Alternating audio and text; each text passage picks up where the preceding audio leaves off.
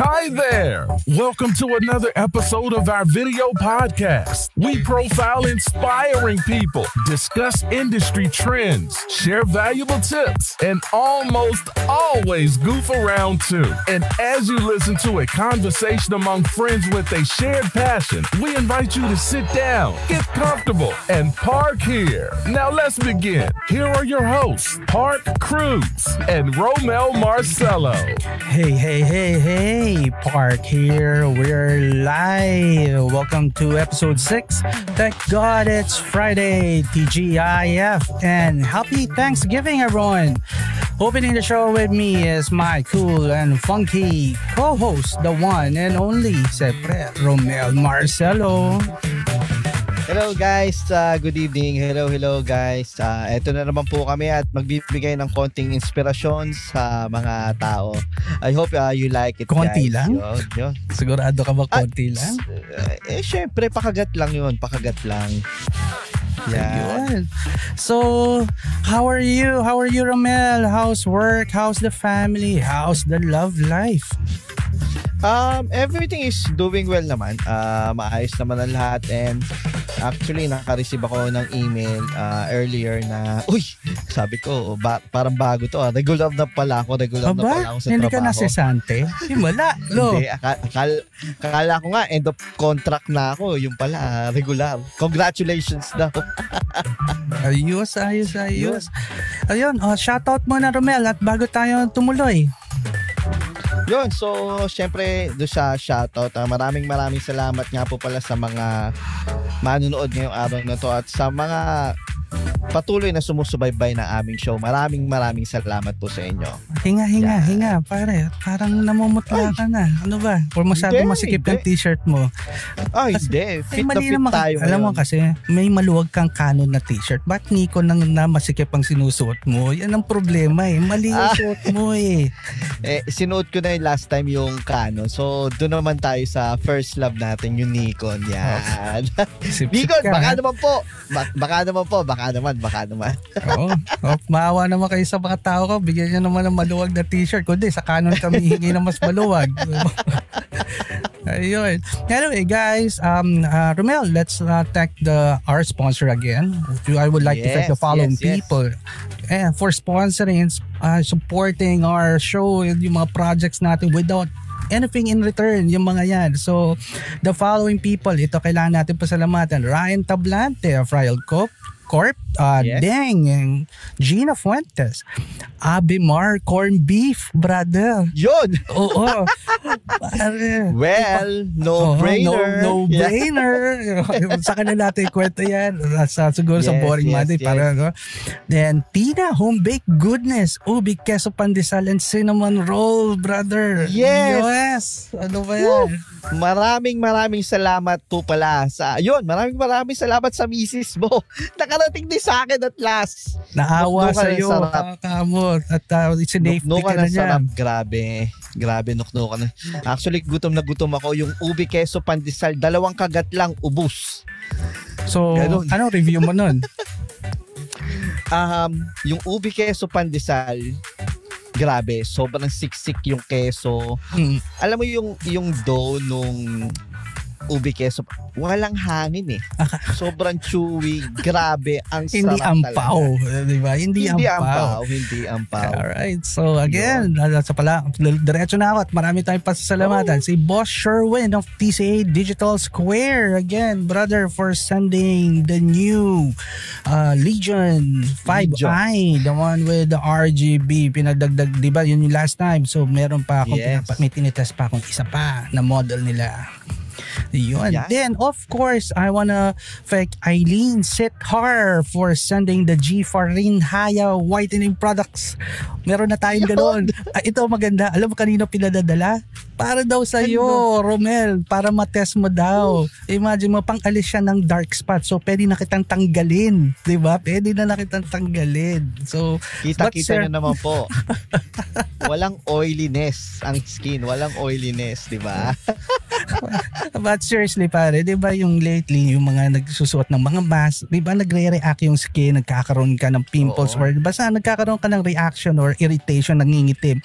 And I'm one of them. So, kailangan ko talagang alisin kasi para akong nagbibinata na naman ng itsura ko at puro tigidig ang mukha ko. O nangyari sa'yo, ba't dumilim ka? Pinag-uusapan lang natin na white spot Sorry. Medyo, sorry. Medyo, nawalan na baterya. Sorry. Baterya. So, and most of all, to my lovely supportive family, si Lilian, Sean, Nicole, Miguel, and Maki. For the early Christmas gift na pinadala nila, nagulat ako. Ang masama doon, para akong naisahan doon, brother. Lugi ako doon. Kasi sa isang gift, lahat sila nakapirma. Ibig sabihin, wala na ako ibang matatanggap kundi yun na isang regalo na nakapirma buong pamilya ko. So, ako, magre-regalo sa isa-isa sa kanila. Ganun talaga. So, sa panahon ngayon, kailangan nating mag-share. Share? Lugi nga ako doon. Share doon. Anyways, Romel, I'm sure you have your own sponsor to thank. Go. Yun, so syempre unang-una maraming salamat pala syempre do sa DNA Perfumes yan, syempre do sa akin. Ulitin mo. Nabulot tayo. Take two. Sorry. DNA Perfumes. Yan. Maraming salamat. Yan. Tapos syempre supportahan niyo pa rin yung aming bangus diyan, the original Dagupan Bangus. Yan. And then, syempre, kailangan ko rin pasalamatan yung nag-sponsor ng aking bagong arm. Ayan, bago. Maraming salamat, Maki Alejandro. Sa big time yan, Sobrang namimigay ng kung ano. Sa kabilang level pa ng big time to. Ang pabihira. Dapat magpapautang yan yung ganyan. Anyway, dude, before we continue, do your disclaimer at bago tayo dagsain na naman ng mga cute at mga henyo at magagaling dito. Yun, so syempre, disclaimer na muna ako. Ang pananaw at opinyon ng mga panauhin at host ay hindi sumasalamin sa pananaw at opinyon ng TWGO, Park Productions at ng mga nangangasiwa nito. Yan. Alright. So, yun. Let's talk about current events muna. Painitin muna natin sila bago natin i-present ang ating bisita. Ayan, para mas marami. At marami na kanina, market na eh. Anyway, you heard about the PS5. Yes. The fiasco. Yung PS5 na yan. Pambira. Last week, I'll do a summary. Pambira, Data Blitz emailed us na sabi nga magkakaroon ng pre-order lottery. So, unahan siya. But, dun sa letter, nakasulat, okay, it's gonna be offered around 2 o'clock in the afternoon. Okay, good. Sabi ko, okay yan, kaya yan. Hindi madaling araw. Nung nakita ko yung buong sulat, they said the raffle would end at 2:05. So it's only a 5-minute window to reserve your thing. Imagine mo 5 minuto na kailangan mo i-punch yung details mo, credit card mo, and everything. So I was there. Hintay ako, brother. 1:40 pa lang nandun ako. Refresh. Pumalo 2:00. Pag-refresh ko, wala na. Open ako yung ibang computer, wala pa rin. 2:02, lumabas. Sold out. Wala na. 2 minutes, brother. 2 minutes. Na sold out lahat. Syempre, itong kuya mo, si Bitter Boy or Boy Ampalaya, umatake. Syempre, bitter ako. Laruan ko yung pamasko ko yan sa sarili ko. Wala. So, wala. Ganun talaga. Pero, pare, ang masama, may mga nag-update na 5 seconds pa lang or 10 seconds during the pag-up ng site, sold out na. Lumabas na sa kanila agad yung 5-10 seconds. So, imagine mo, 10 seconds, nakapag-punch sila ng or may bot akong kalaban. May bot kaming kalaban during the time. Malamang. Biruin mo. Within 10 seconds, sold out. medyo kakaiba yun. Hindi tama. Kaya wag na natin. Cute lang sila. Kaya mo, basta may araw rin sila. Bitter pa rin ako. Buti nga, yun na lumabas sa'yo, sold out. Baka mamaya biglang lumabas sa'yo dun eh. It's a prank. Diba? Sa'yo, ano bang mga bagong gusto mong topic na natin? Mga nabalita mong bago? Gusto kong pag-usapan yung bagong Apple ngayon. Na MacBook. Wait. Are you talking? M1 chip daw? Are you talking about the M1 chip? Tama? No? Yes. Mm-hmm. Okay, here's the thing. Okay guys, mga nangangati mamili, the M1 chip is really good. It's fast.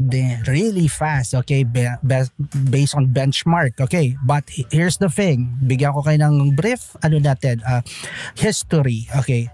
I was using Apple long time ago during hindi pa Intel. So I'm using the PowerPC version pa. PowerPC yan yung chip nila. Now, in 2006,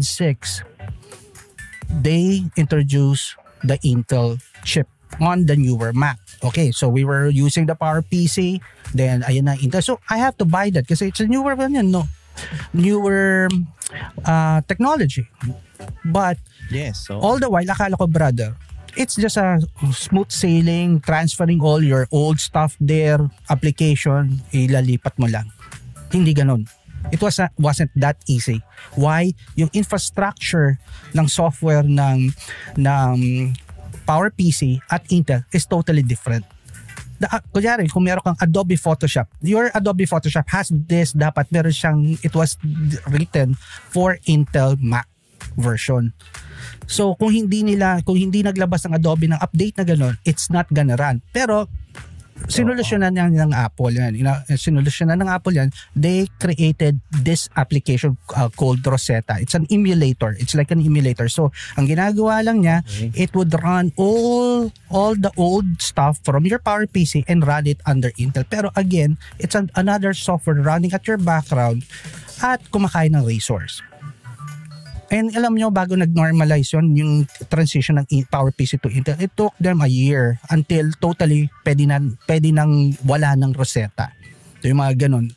So this time around, it's almost the same.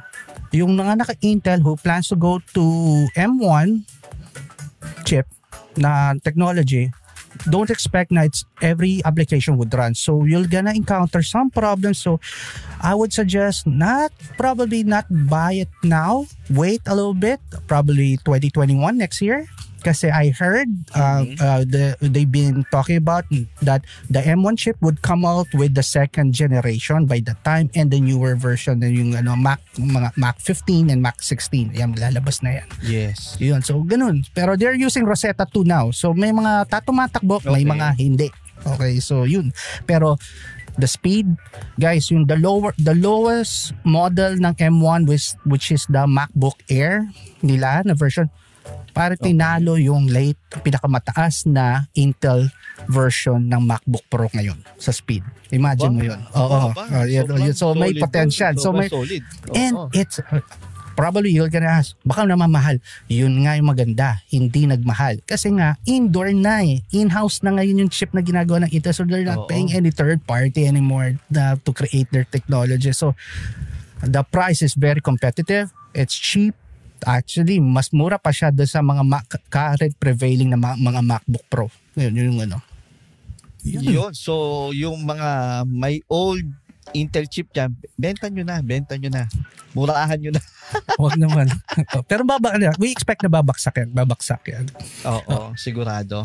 Yun. So, malamang yun. Let's do a recap lang. Final recap from last show. From the OGs na finally natapos rin natin. Part 1, part 2. Imagine mo. Tapos alas 11 para lahat. Talagang iba ang makipag-usap talaga kila Manong George, Manong Ibarra, saka Manong Mark. Grabe sila, brother. Iba yung bit-bit nilang storya. Kumaga, sobra. Kung buhay ang lolo ko, matutuwang kausap sila eh. Sobrang rami ano. Ibang level. Yeah. So, ikaw, rami ka bang natutunan nun? Sobrang dami. Pero ang pinakatumatak talaga sa akin doon, syempre unang-una yung property shot. Ibang klase yung property shot na yan. Ibang Sabi level ko sa'yo ibang level.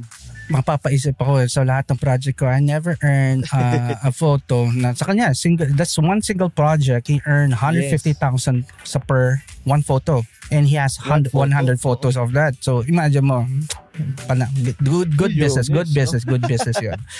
Okay, so yung last Boring Mondays was also good. We were able to invite some models. Hindi sila mainstream, pero may mga may ano rin sila, mga na-share sila mga experience for people who wants to go to modeling. So, di ba?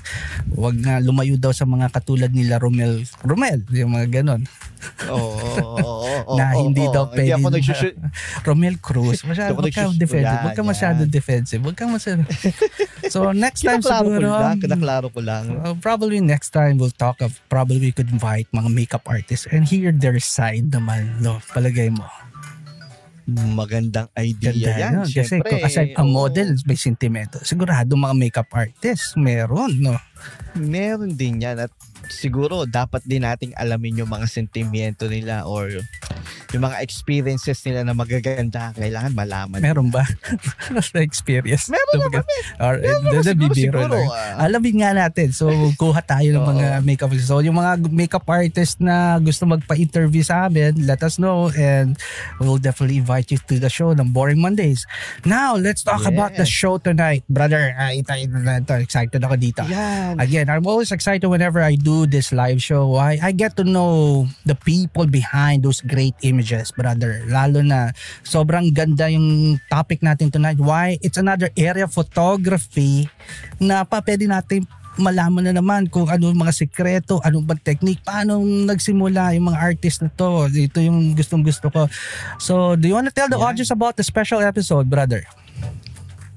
Yun, siguro regarding with the special episode, siguro short, brief description with the artist muna tayo siguro. So, actually, he is considered as one of the premier Philippine landscape photographers. Sabi ko sa'yo, Tagalogin mo. Ngayon, nagkakabulol-bulol ka pa. Hindi, syempre. Tayo. Nagpapa-impress ka kay Edwin. Kapatid yan, brother. Kapatid yan. Hindi, syempre, introduction, medyo tingnan natin. Okay. So, syempre, he is currently Canon ambassador. Yan. Syempre, ang gamit niyang camera is Canon. Yan.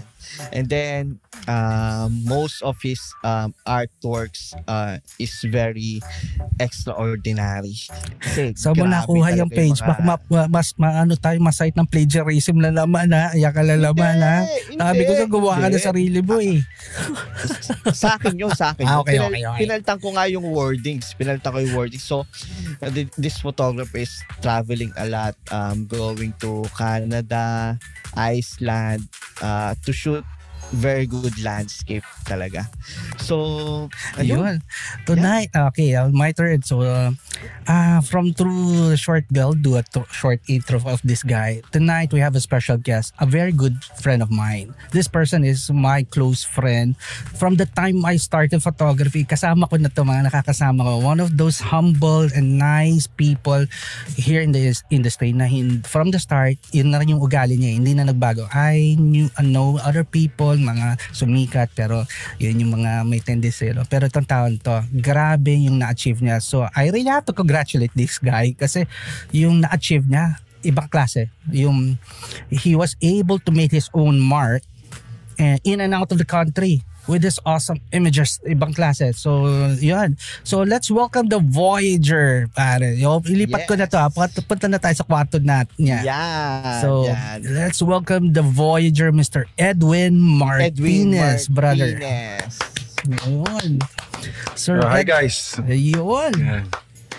Ayun, bossing. Kamusta? Kamusta na? Nako. My long-time friend.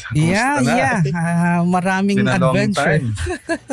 Marami tayong pinagdaanan at maraming So dito, mukhang makakapag-catch up na tayo ng mga kwentuhan natin, di ba? Makakapag-reminisce tayo. Hello to the viewers. Yeah. Guys, here's our idol, Edwin Martinez. So, Romel, hindi mo bababatiin yung idol mo? Romel, musta na? Ay, sir! Magandang gabi po. Magandang gabi po, sir. Yan. So, Edwin, it's been a long time since we saw each other. No? We never had a good talk kasi the last time I think it was Photo World Asia nung last time nagkita with Joe Avila. So, how's life, brother? How's the family and how's the current change treating you? I have to ask. Well, it's okay naman. It's okay. Siguro in the past 4 years, this is the longest I've stayed in the Philippines. And at home. Yeah. So family's good. That is good. Yeah, at least the kids we're spending more time kasi nga online schooling. In terms of business, kahit paano nakakapag-adapt to the new normal, and hopefully things will return back to where they are in 2021 or when the vaccine comes out. It will. At I think the vaccine is already out, and let's see, tingnan natin if it's gonna work. Yeah. Pero let's hope for the best, diba? So Romel, you wanna remind all the people about this episode at sino yung guest para yung mga humabol nanonood ngayon at alam nila ano nangyari. All right. So tonight our guest is Sir Edwin Martinez, Canon Ambassador, one of the landscape artists po. Then actually this episode is a special episode, so itong show na to is totally different talaga. This is not a typical interview na usually na tinatanong sa mga photographers, which is paano mo ginawa to, anong gears ang gamit mo. Actually, we will try to dig deeper sa personality. Ang lalim na. Saan mo kinuha yan? Diba? Ang lupel. Wala sa script mo yun Siyempre, we dig deeper sa personality ng ating guest para malaman kung paano sila nag-come up sa ganung klaseng style ng photography. Diba? Imagine mo sila Kuya lalim nun, dig deeper. Oo nga. Mukhang nakakatakot. Huwag ka masyado mag-dig kasi pag na-dig mo yan, pati ako malalaman mo mga misadventure namin. Baka may maungkat ka na hindi na photography. Anyway, si Kuya Edwin, gumising from LA just to watch this. Mukhang... Yes. Tokayo. Tokayo na. Sir Edwin. Iba talaga mga Edwin. Talagang ititindiwan. Anyway, Edwin, it's a normal practice here in our show to ask our guests to introduce themselves in a way they want people to know them. Kasi everyone knows you, lahat ng write-up na nababasa nila, all the interview, they know that. But who is Edwin Martinez? Okay. Yeah, something different, di ba? Oo nga eh. Siguro, I could describe myself or I could introduce myself as yung taong you'll never expect will be kung nasaan siya ngayon. Okay. My life kasi is seems to be of constant change. Mm-hmm. Like from my course, I'm a nursing graduate. Oh, okay. Imagine that, I did not grow up in Executive Village or whatever. I grew up in Tondo. Oh, okay. Jalpan, Tondo. Yeah. My family there had a business. Nagsipag, napag-aral kami sa private school sa Letran. Arriba Letran, 400 years ngayon. Uy, Letran. Tapos noon yun, nursing. So I didn't belong to the top 3 schools, LaSalle, Ateneo, UP, or even UST, mga big name schools. Okay. So I graduated Manila Doctors College. Actually, wala na yung school namin na yun. It's now known Manila Titana College. Right. Then I worked sa insurance company. Yun yung naabutan ko. Nasa insurance ka pa yata at the time. Yeah. Board passer ako ng nursing, but I never felt comfortable with it. My parents wanted me to do nursing kasi nga we had relatives in New York, we had relatives in Canada. So it would be easier for me to go there pag nursing ako. Pero pagka-graduate ko, wala, corporate agad ako, medrep muna. After ng medrep, insurance. Doon ako nagtagal sa insurance. Non-life, that's where we met. That's where we met.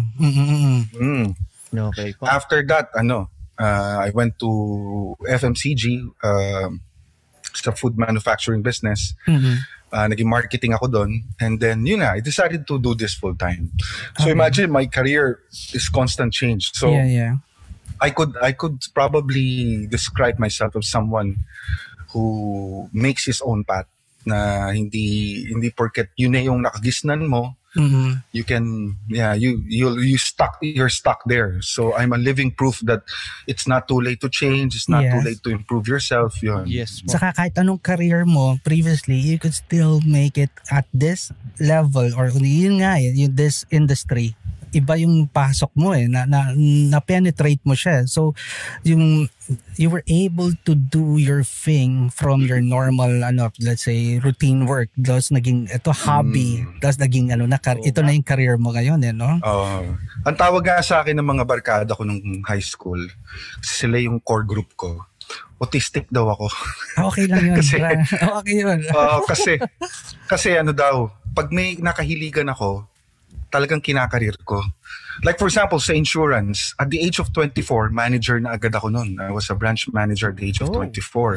Pero 27, you never offered me insurance, no? Ay, hindi ako hard sell. Hindi hard sell, no?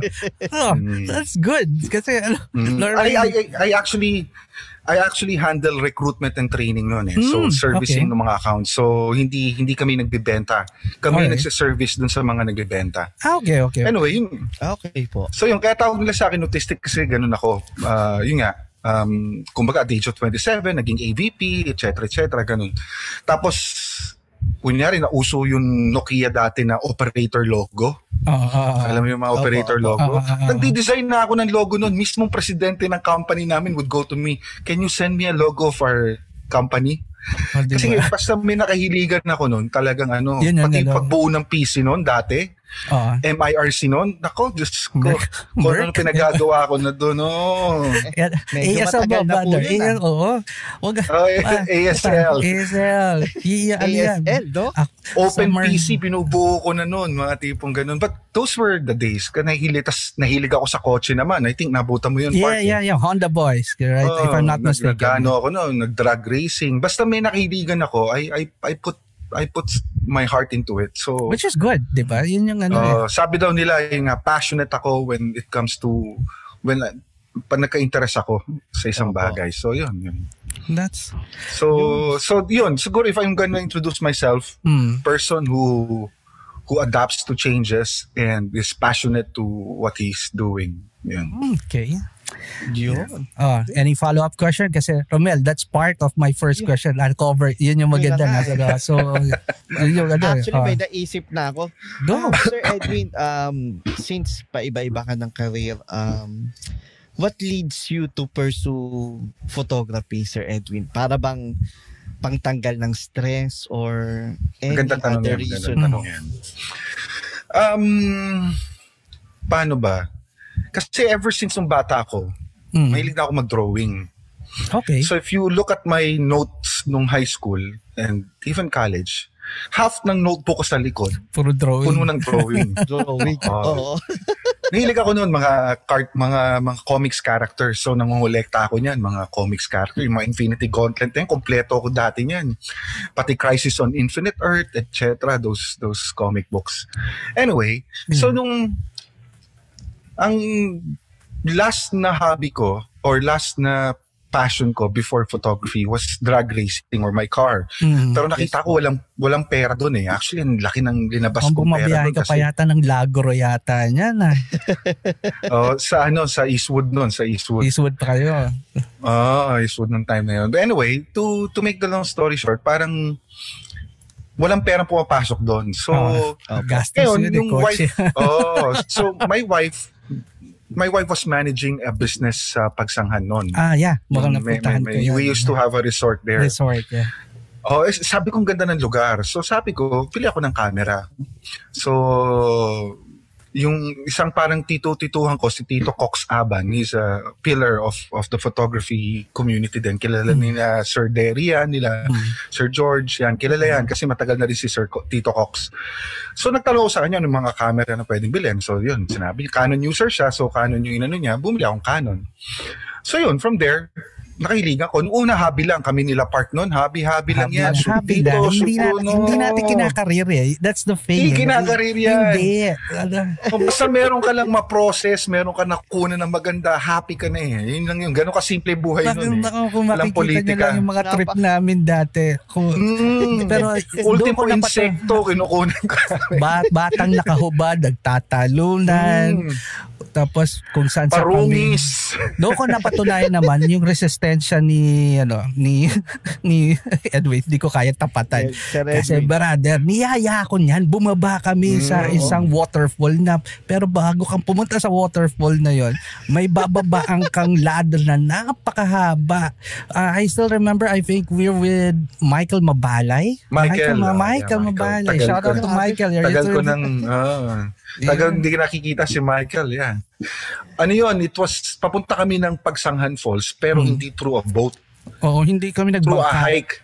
Cavinti, kami noon sa Cavinti. May trail sila doon. Hindi sinabi sa akin nung pinag-hike ako ng mga yan. 4 kilometers hike yun. 4 kilometers hike yun. Oo, imagine nilakan ko. Ang init-init. Tapos naman, kaartihan ko, kaya hindi ako nagla-landscape, di ba? So going back dun sa tanong ni Romel, so what led me here? Ayun nga, so pagkatapos kong naging hobby, ang dami nagtatanong sa akin kung paano ko nagawa yung picture na to, ganito.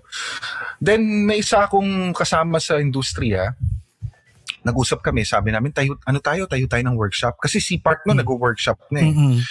Pero I was still starting that time. Kumbaga, wala talaga, hindi pa polish. You were, pero ikaw na yung, kumbaga, biglang yung workshop mo, ang daming umattend eh. Kumbaga, you started the trend during that time eh. So yun, yung nakasama ko dun sa company na tinayo namin, nag-decide kami na magtayo ng landscape school for landscape. So yun, noong una, laro-laro lang kasi the money it was bringing, hindi naman ganun kalaki compared sa sinusweldo ko sa corporate world. Pero as time goes by, tapos biglang nakita ko may pera na pala, tapos natutour pa ako, naubusan na ako ng leave sa company. Actually, the last year I was with my company, I was with Zesto. Yung immediate boss ko na nagpipicture din, sabi niya, Dwayne, ang dami mo ng leave. Sabi ko, sir, may isa pa akong tour eh. Yan yung literal na sagabal trabaho. Sabi ko, sir, may isa pa akong tour. Ganito na lang, sir. Yung 14th month pay ko, huwag nyo na lang ibigay. Ginanon ko. Kung dumating ka sa point na yun, okay. Huwag mo na lang ibigay. Payagan nyo ako dito sa tour. Kasi triple yung kikitain ko doon sa tour na yun compared doon sa marireceive kong bonus eh. So, yun. Pumayag naman. So, hindi tinanggalan ako ng 14th month. Just to have a 7 days na pwede ako mag-tour nun sa Iceland. So yun, so I decided then na mag-resign na. So sabi ko, I think that's a signal na change career ko na itong full time. That was about 6 years, I think 6 years ago. So sabi ko, gawin ko na. So yun, pikit mata. Nung mga first 2 years, mahirap kasi mga kliyente ko lang, 4, 5. Tas dahil sa Flickr, laki bagay yun. Facebook, Instagram. Flickr. Tayo Park, di ba? Nakita natin. Flickr, Multiply, yung mga yan. And the forums actually was a big help for us. For local. Pero international. I wanted to go to do more. So Flickr was the springboard at that time.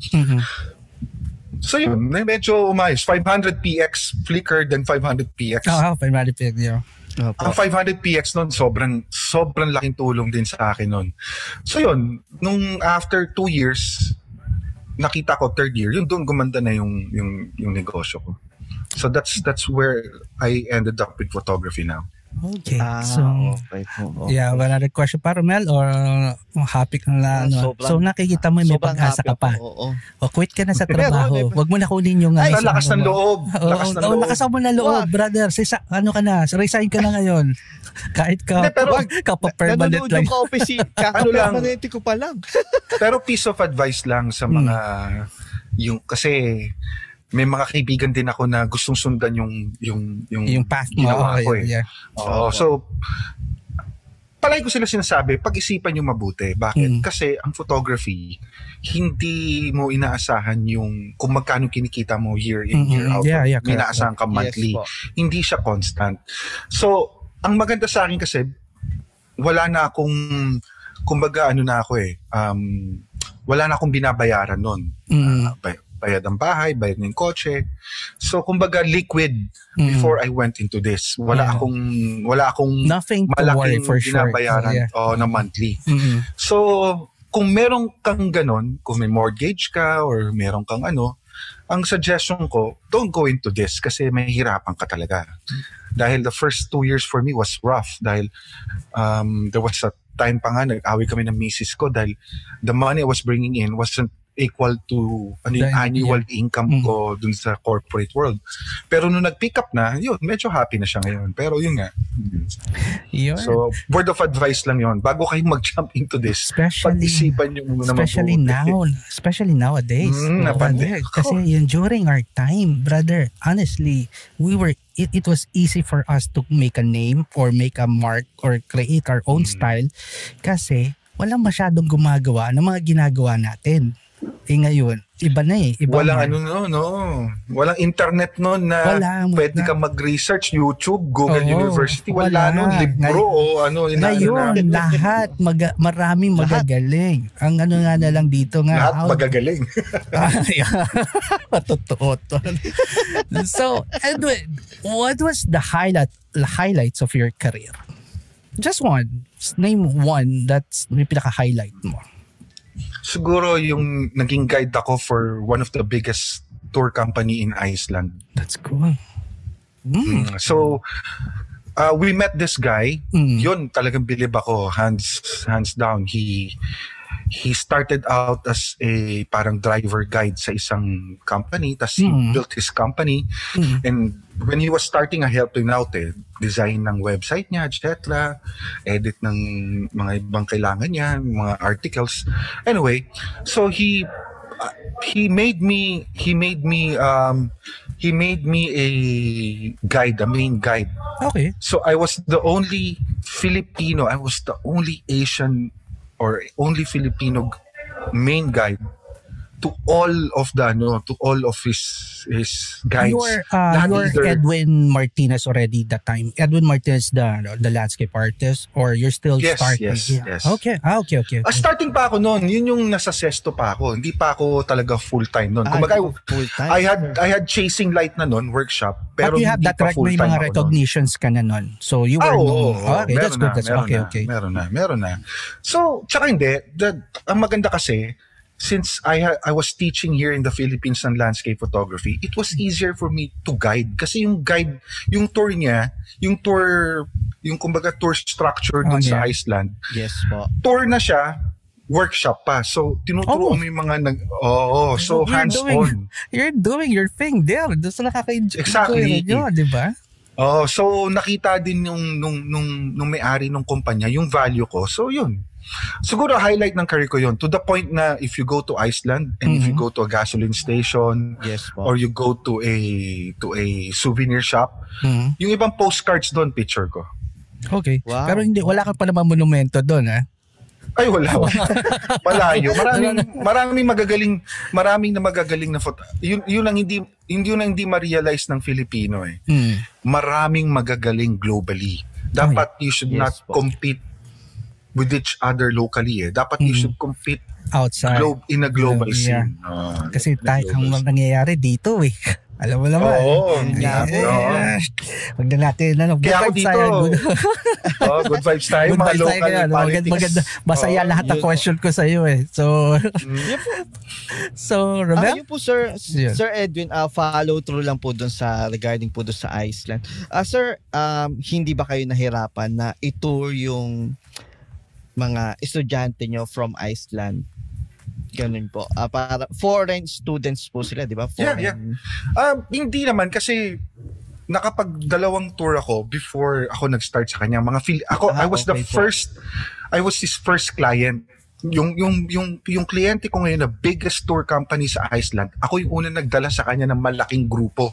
Mga Pilipino. Okay 18 kami noon. 18 kami noon.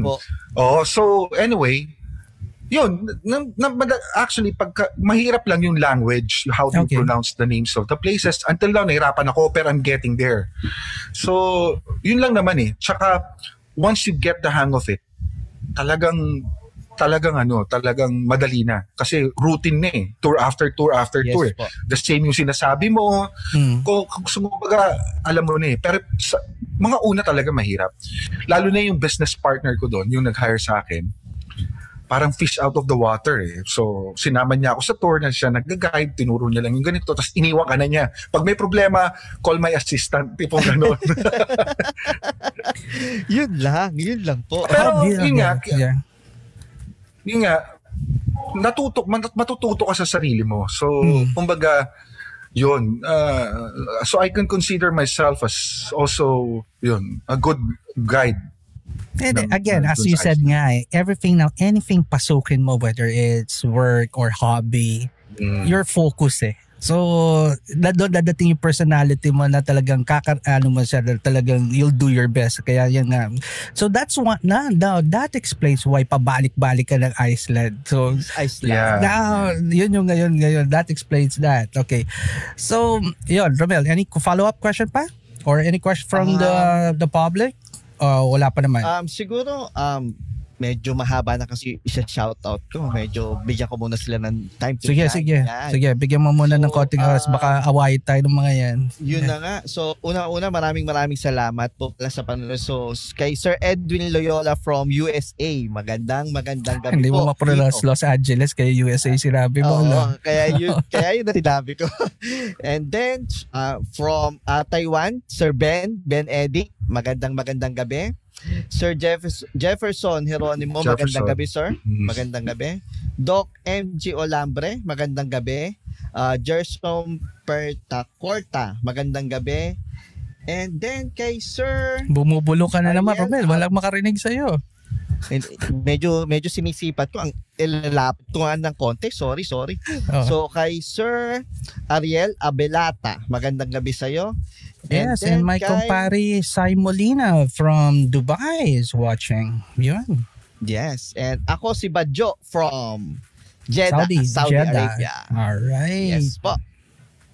Sige, mamaya tatanungin natin yan. Meron tanong si Badjo. So later on, we'll talk. Ipunin natin yan. All right.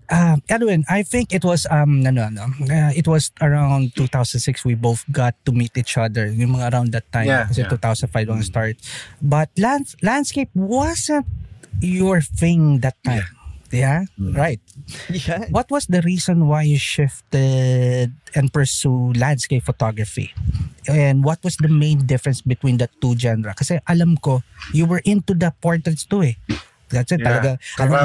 We were even talking about it in debugging Libroto's work. Diba? Ganun. So, sino pa yun? Si Draco ba yun? Dragan. We were doing that. Si Dragan, so, kasi yan yung mga, during that time sila, Dave Hill, Joey Lawrence, yan yung mga... Joey Lawrence. Pero late na yan, sina Joey Lawrence. Pero, diba? Si Dragan. Kahit ako, until now, dude. Alam mo, Dragan, he changed career from photography, just to, an update. He's a bodybuilder now. Wow. Layo. Pero, anyway, so back to why the sudden shift and what's the main difference of the two genre? Actually, hindi lang naman travel portraits yung nakiligan ko. Nag-macro din ako for some time. Pinasok ka rin yun. Pinasok ko rin yung macro, tipong ganun. Kumbaga, I wanted to try everything. So, landscape was one of them. Nag-modeling din ako noon. Yung sa OWG noon, yung may si who was running it, si Ross Capili. Yeah. Ross Capili. One workshop. One workshop. Every OWG, diba? Thursday night yun, Thursday. Ang saya nun. Romel, kasi during that time. Saya nun. Ang daming photographers kasi sa forum, si Sir Ross would always host every week meron siyang pa-shoot sa one workshop. OWG. with worth 500 pesos, pare, may beer ka na, may pagkain ka pa, may shoot ka pa. Tapos syempre lahat ng photographer pupunta doon. Tapos those days, the camaraderie and the relationship of all photographers, whether nagkakainitan online, pagdating sa offline, we're all good. We're all good. Yun yung gano'n dyan. Ano yan yung dahil sa forums yan Facebook changed the parameters kasi. Sinabi mo. Facebook changed the parameters. Totoo po yan. Totoo po. Nako, yun. So yun nga, nag-modeling ako. Tapos, pero kaya siguro nag-concentrate ako sa landscape photography. It's because first, I was exposed to a beautiful place, Pagsanghan. So you have many waterfalls there. Tapos ang ganda ng sunrise, sunset. You have Kaliraya just a few minutes away. So, kumbaga, yun, nakailigan ko na siya. Tapos, ang isa pang major part, yung wife ko. Ang sabi niya, shoot ko na daw lahat, wag lang babae. So sabi ko, landscape na lang. Siyempre, si boss mo. Totoo yan.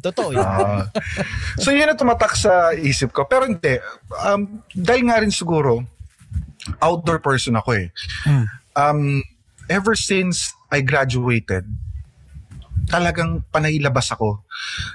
Imagine na-training ako sa MedRep. Pagkatapos ng training namin, binato agad ako sa Dumaguete. Uy. Fresh off graduation, Dumaguete, doon ako tumira for 6 months. Brother, mag-isa.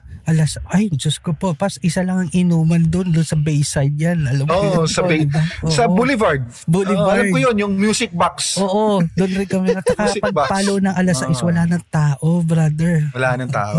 Tusino, yung barbecue nila doon, tawag nila Tusino. Tusino? Oo. Tapos noon, after ng Dumaguete, Cebu, tas yun.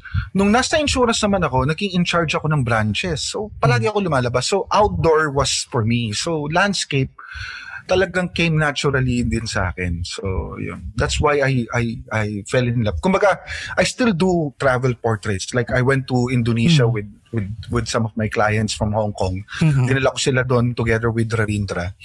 Talagang natuwa ako mag-shoot. So siya partner namin doon. Anyway, yun. So nung sushoot ako ng mga travel portraits, it came so easy. My first love would always be travel portraits, but I'm married to landscape. Yun pala yung sinasabi. I see. So sir, clarification lang po. So parang walang hirap po yung pag-shift nyo from portraits to landscape photography para pong naging mahirap. Mahirap. Kasi noon, dial up ka pa lang dati. 312 kbps. Wala tayong mga ganun tunog pa noon. Kukonekta pa yun, pabera. Saka yung photo na i-upload mo, talagang liliitan mo para mabilis. 640px lang yun. Pagka binumuk sa telepono ngayon yun, di mo makikita yun. Remember ko lang lahat ng forum. 640px. Anyway, to make the long story short, palagi ko sinasabi yun, to go direct to the answer, mahirap yung transition. Bakit? Lalo na yung time na yon, walang nagtuturo, walang nag-o-offer ng workshop. Hindi uso nun. Forums lang ang magiging source of information. Karamihan pa nun, taguan ng sekreto. Oo, wala. So talagang wala taguan ng sekreto nun. So ngayon, hindi katulad ngayon open. Hindi katulad ngayon, open ang content, YouTube, everybody's sharing because they want viewers Noon wala kanya-kanyang sekreto yan.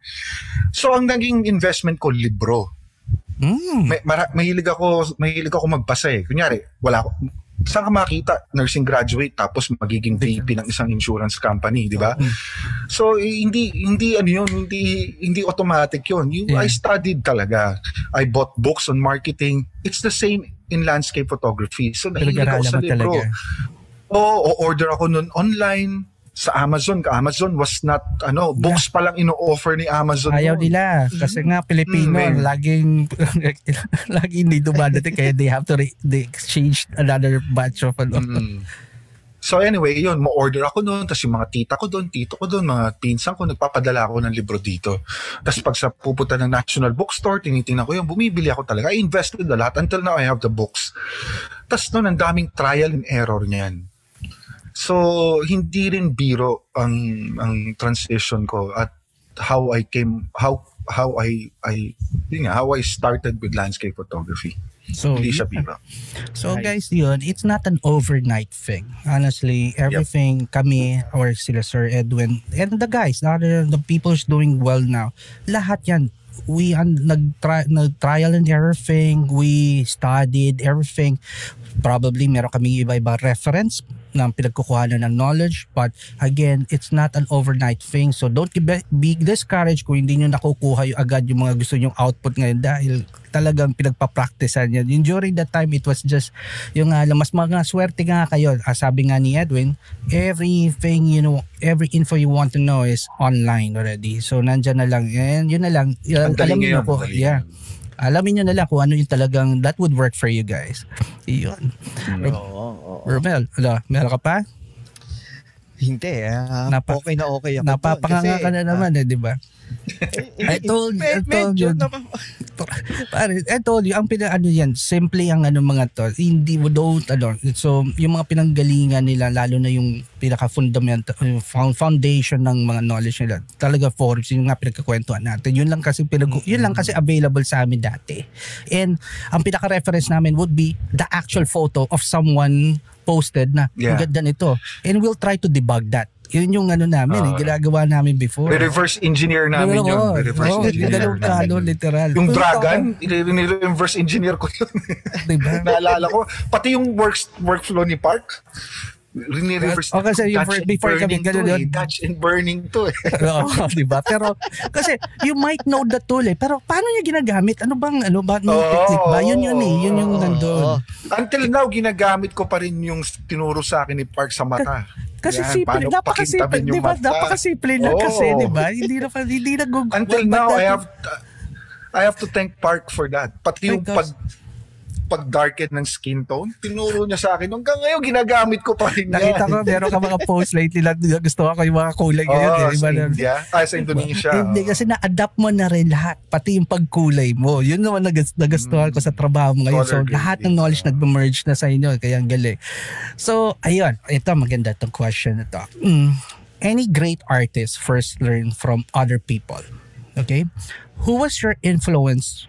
What were you able to take away or adapt from them to create your own style and niche? Saan? Sa landscape photography? Landscape, we're talking about your, since you're Hindi, pero may gusto lang ako dagdag sa sinabi mo kanina. Siguro, sige. Before I answer go. Sige. Hindi nga overnight para maging magaling. Until now, kahit na nandan ng YouTube University and Google College, it's still the same principle. For me, ang principle that works, for you to be an expert sa isang bagay, you need to spend 10,000 hours. You need to spend 10,000 hours sa bagay na yon. Hindi na akin yon. Mukhang hindi rin sa akin yan. Maraming na telepono ko. Hindi rin sa akin. Hindi ka lang maamin kahit kailangan ba umamin. Anyway. Pero yun, you need to spend, sabi daw nila, you need to spend 10,000 hours sa isang bagay to be an expert. And I still believe yun. So practice lang. Magaling ka nga. Napanood, you spend 5,000 hours kakanood ng YouTube pero hindi ka naman nagpa-practice. Hindi mo ina-apply or wala. Hindi mo rin apply. Wala rin yun. Practice makes perfect. Being in the field makes perfect. So yun, sa landscape photography, marami akong artist na sa local, I think one of my greatest influence was Richard Larios. Richard Larios. He's now in Singapore. Shout out to Richard. He's also from Laguna kasi. So, kumbaga, he was kumbaga sa mong makikita na ang work ni Richard Larios binili ng Adobe Photoshop Elements. Idol ko yun. Milyon din ang bili sa kanya noon. We were starting that time when a Pinoy who shot a tree tapos na Photoshop binili ng Adobe, brother. Ang tindi. Ang tindi. 1 billion ang binili ng Photoshop nun. Kasi dati nun hindi libre, ngayon libre na Oo, brother. Meron din siyang property shot, no? Yun, talagang swertihan at saka talagang right time and the right place of doing things. Talaga, until now, I think he still shoots, pero mas pinili niya naman niya yung core.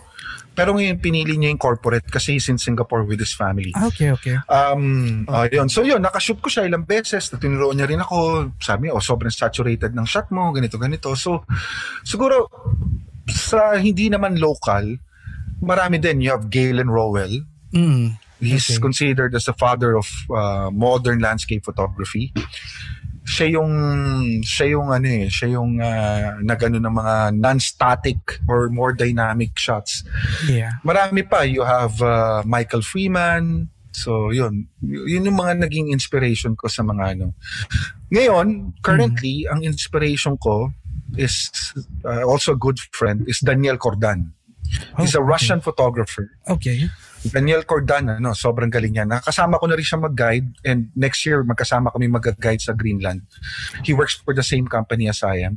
Alright. Pag tinignan mo yung the way he composed, hindi lang yung processing niya, sobrang natural, sobrang Amor Solo-like, sobrang ganda, malinis. You should look up yung name niya. I think he has 2 million followers sa Instagram.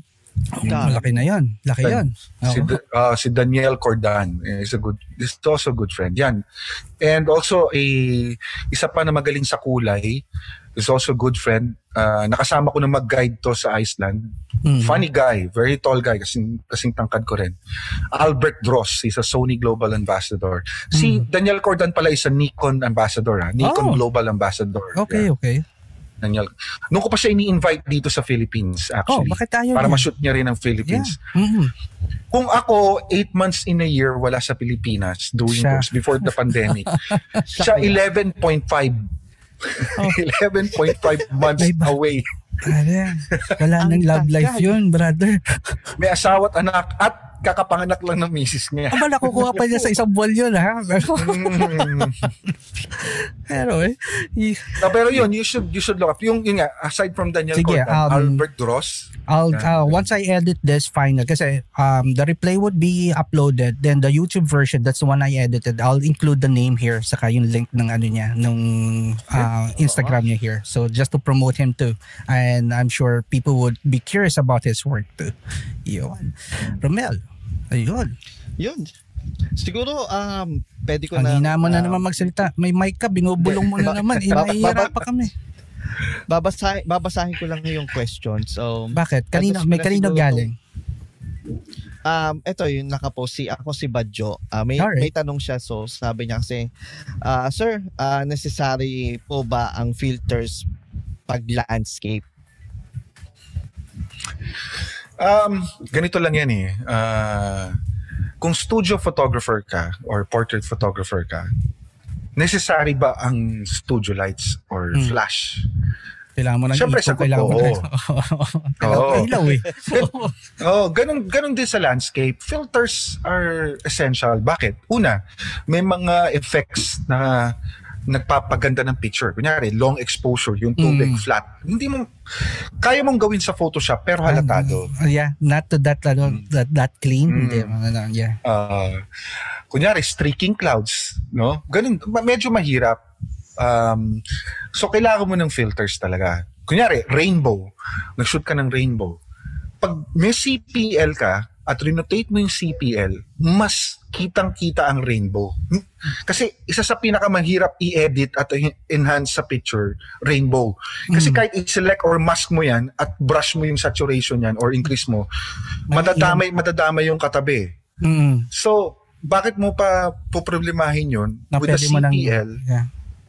I-rotate mo lang sa tama. Either mawawala yung rainbow or ma-enhance siya. Pag renotate mo yan, mas makulay yung rainbow. Hindi ka na mahirapang i-enhance yun.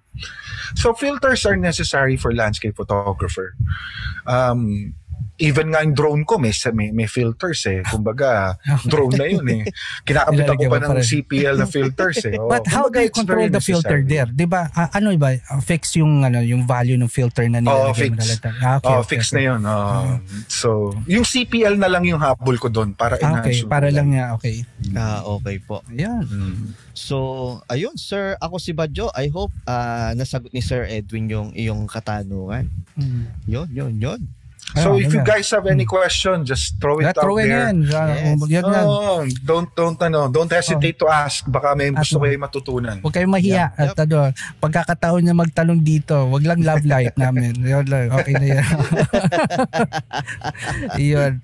So, Romel, any follow-up question sa'yo? Follow-up question, so far, wala ngayon kasi hindi ako ganong familiar do sa mga person na sinabi ni Sir. Iba-ibang genre yan eh. Iba-ibang genre. Ang hirap pag-follow up, so siguro titingnan ko muna sila. Ganon. Pero since yung nga minention ni Edwin si Richard Lars, he was one of the good ones nung nagsa-start talaga. Yan yung parang gano'n.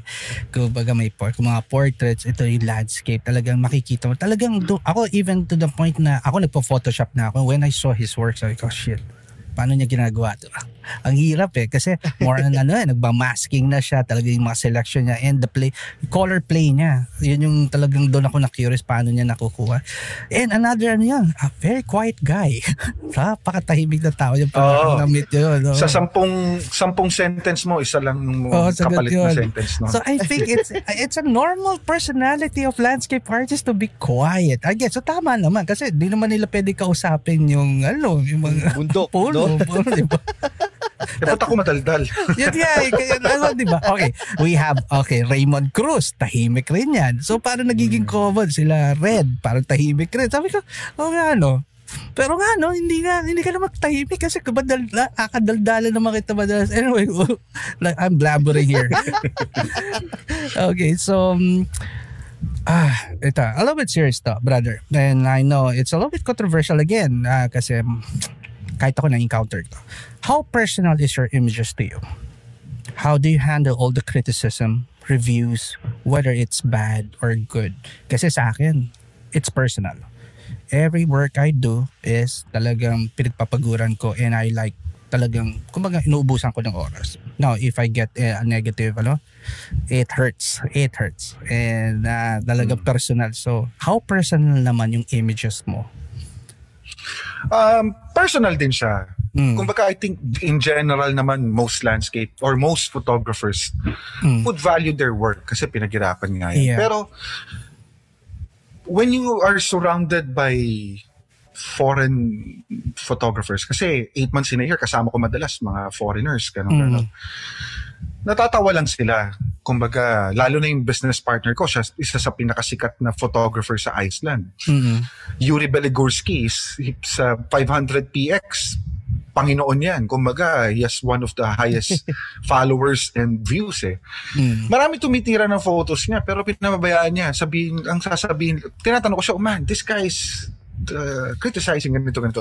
Sabi ko, I don't care. He doesn't provide money in my table. Alright. Tipong ganun lang sasabihin niya.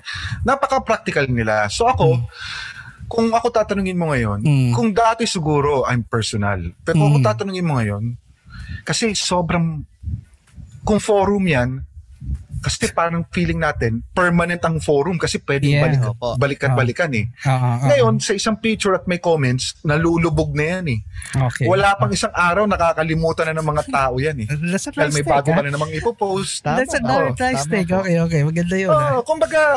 Kumbaga for me, ang sobrang short na ng attention span ng tao. Kung may mag-bad comment dyan, di mo lang pansinin ng 24 hours niyan, walang makakapansin din. So, yun guys. Kasi news ang newsfeed kasi ng Facebook, hindi naman lahat makikita eh. Hindi mo lahat naman makikita. Minsan di ko nakikita yung post kunyari nung kaibigan ko si Albert Dross or even Yuri.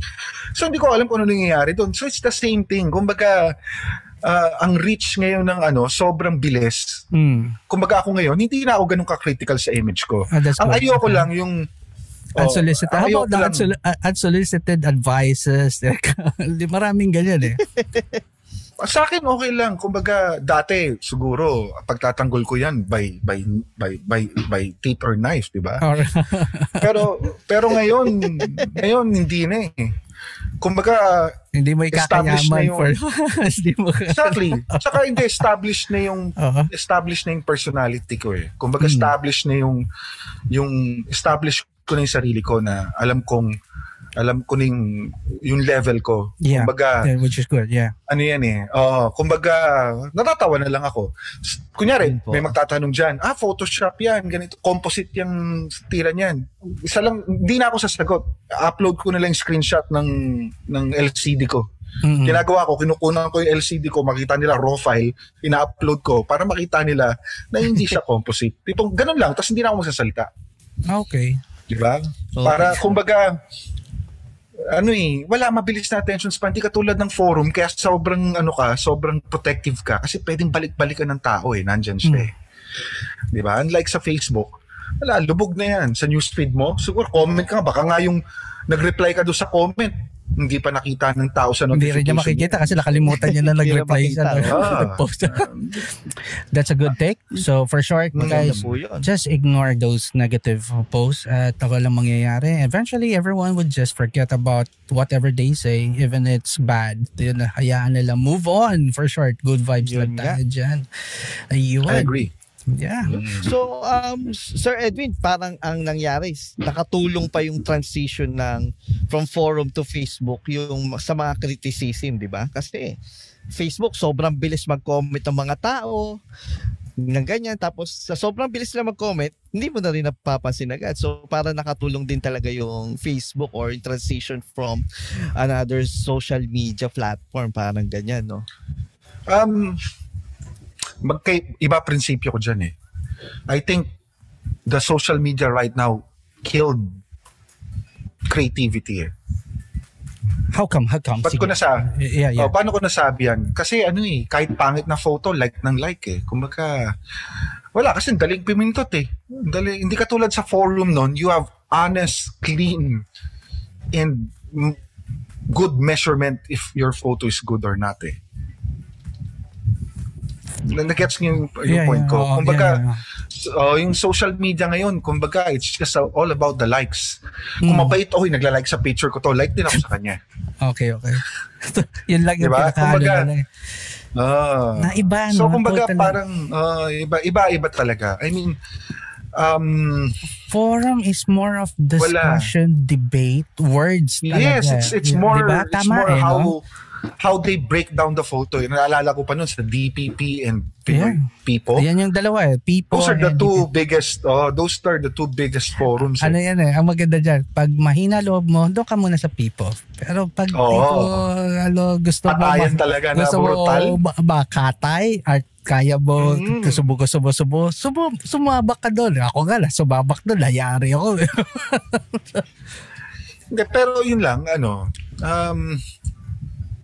it's easy to be flattered now. It's easy to be fooled by the likes na hindi mo alam na yung level mo pala is not at par with the best. So, kumbaga ito yung best, ito yung starting. With the Facebook and social media, parang may gap na malaki pero ang tingin nung beginner tsaka yung magaling, ang lapit niya. Pero in reality, sobrang layo niya. Bakit? Kasi nga, false confidence because brought about by social media.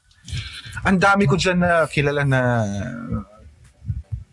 na kumbaga naging writer ng ganito, naging ambassador ng ganito, naging ganito, pero their work is not even at par with the with the upper, the upper kumbaga crowd of that genre of photography. So kumbaga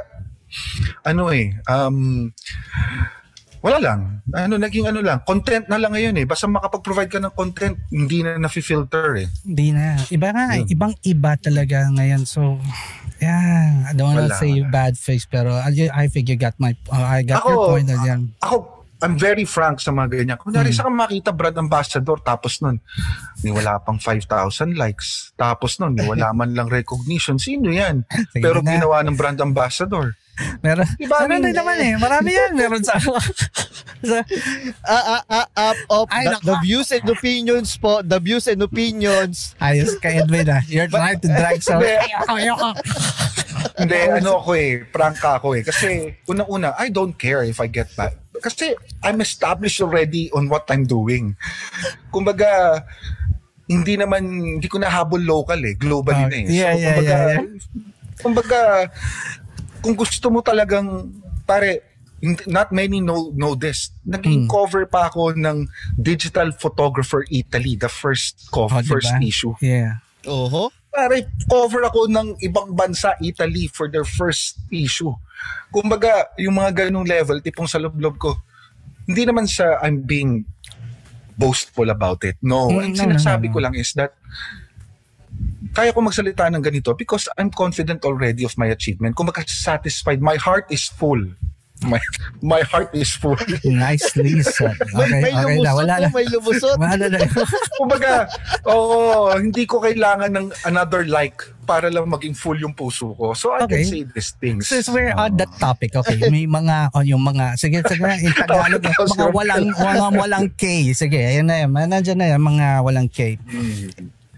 Is it the marketing side ang pwede nating i-blame for that? Kasi yung marketing ang mismong pumipili ng ganun eh. Tama? Yun nga eh.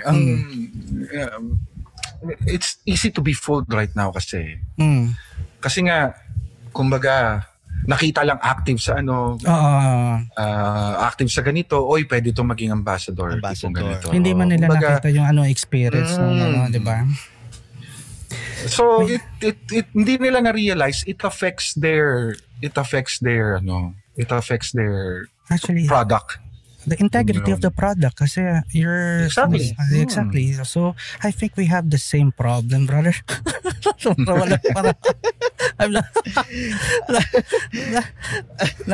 Pagsalita ko na wala sa oras zone.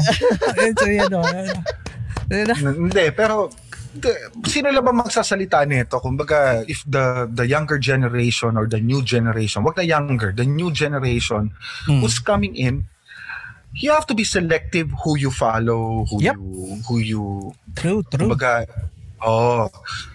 kasi ngayon, magre-research ka eto nga nag-usap kami ni Raymond Isaac, he guested me also, and inamin niya na mali din siya sa ginawa niyang ganon.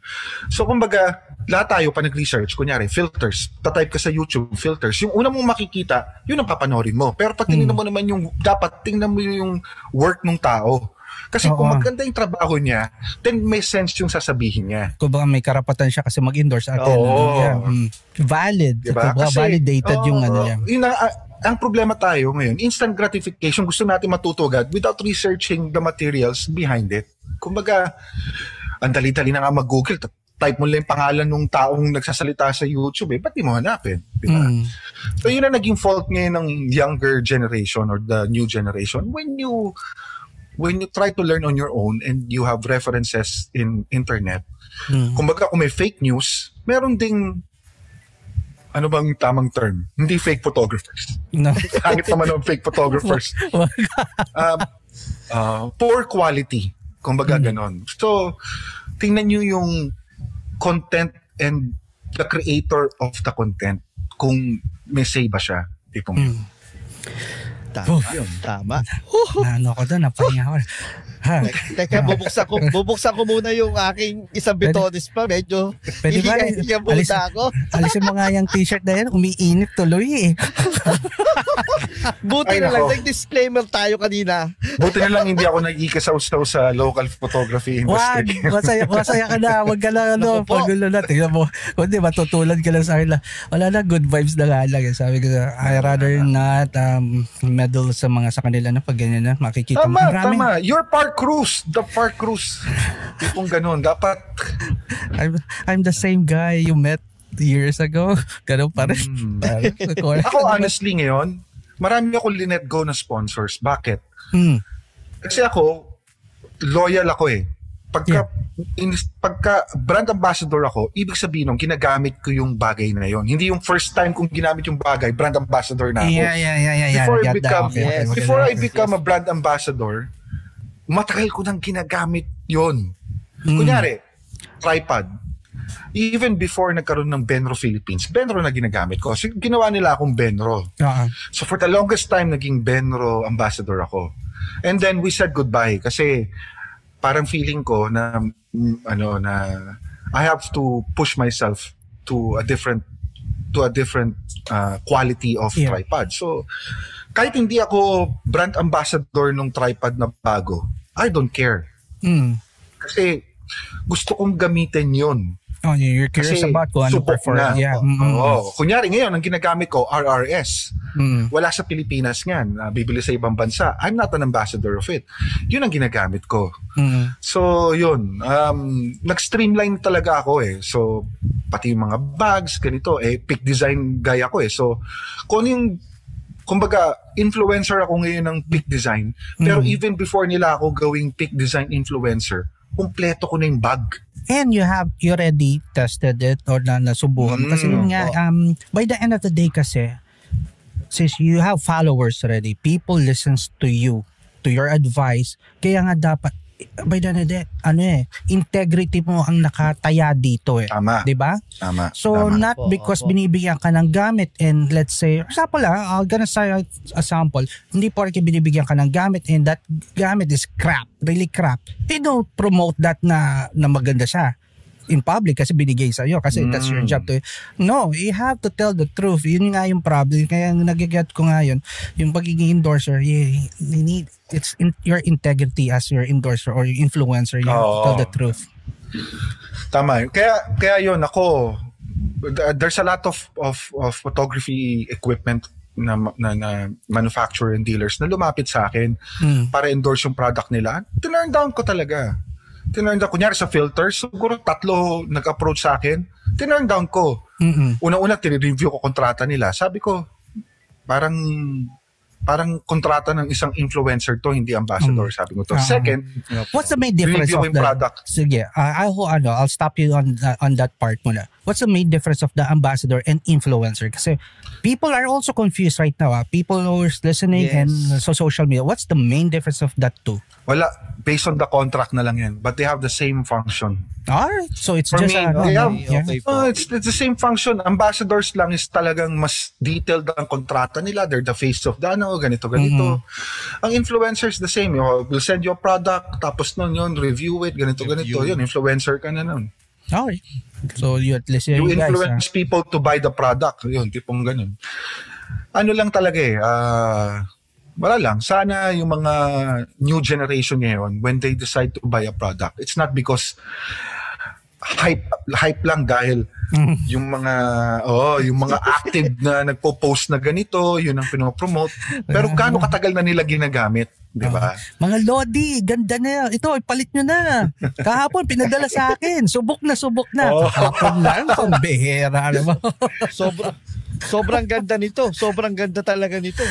Nagamit ko siya. Alam mo, maganda tong usapan to kung may kasamang beer or alak. Mukhang Arabic. Buti na lang. Meron siya. Magbukas na rin kaya tayo. Ayoko. Baka maging last show natin dalawa to pag ginawa ko yun.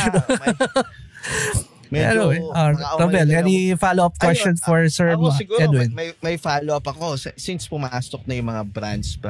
So sir, regarding po dyan sa mga ganyan, malaking factor din talaga yung when it comes to paggawa ng artworks nyo po is parang yung gamit na ginagamit nyo po. For example, Canon camera. Yan po. Malaking bagay din po sa paggawa ng artwork nyo po ng mga magagandang landscape. Parang ganun po. Sa tingin ko, marami, meron tayong kasabihan Wala sa pana yan, nandun yan sa nagpapana. Diba? Nasa Indian. Nasa Indian yan. Pero, ang tanong ko, dyan, paano kung pangit yung pana niya, hindi matulis? Baluktot yan. Baluktot, ganito. Kumbaga sa gera, kumbaga sa gera, ganun din. Wala yan sa, kumbaga sinasabi nila, wala sa bala yan, at sa bumabaril yan, di ba? Paano kung Armalite yung kalaban mo? Ikaw, handgun lang, di ba? May point sa doon, Robel, may point sa doon. May point ka po doon. So, kumbaga, ang point ko rin dyan, kung maganda gamit mo, mas maganda yung output mo. It adds. Okay, it adds. Pero it's, kumbaga, again, hindi, kailangan mo pa rin alam na paano gamitin yung magandang gamit. Ayun, di ba? Kumbaga, Armalite, kahit may Armalite ka, tas ako, sino lang, kung di mo pala alam paano mo naka-safety ka, di mo alam paano tanggalin yung safety, di na pa ito nakita ng... Nice logic nga naman po, sir. Nice logic nga naman po. So, kumbaga, ano rin yan, it helps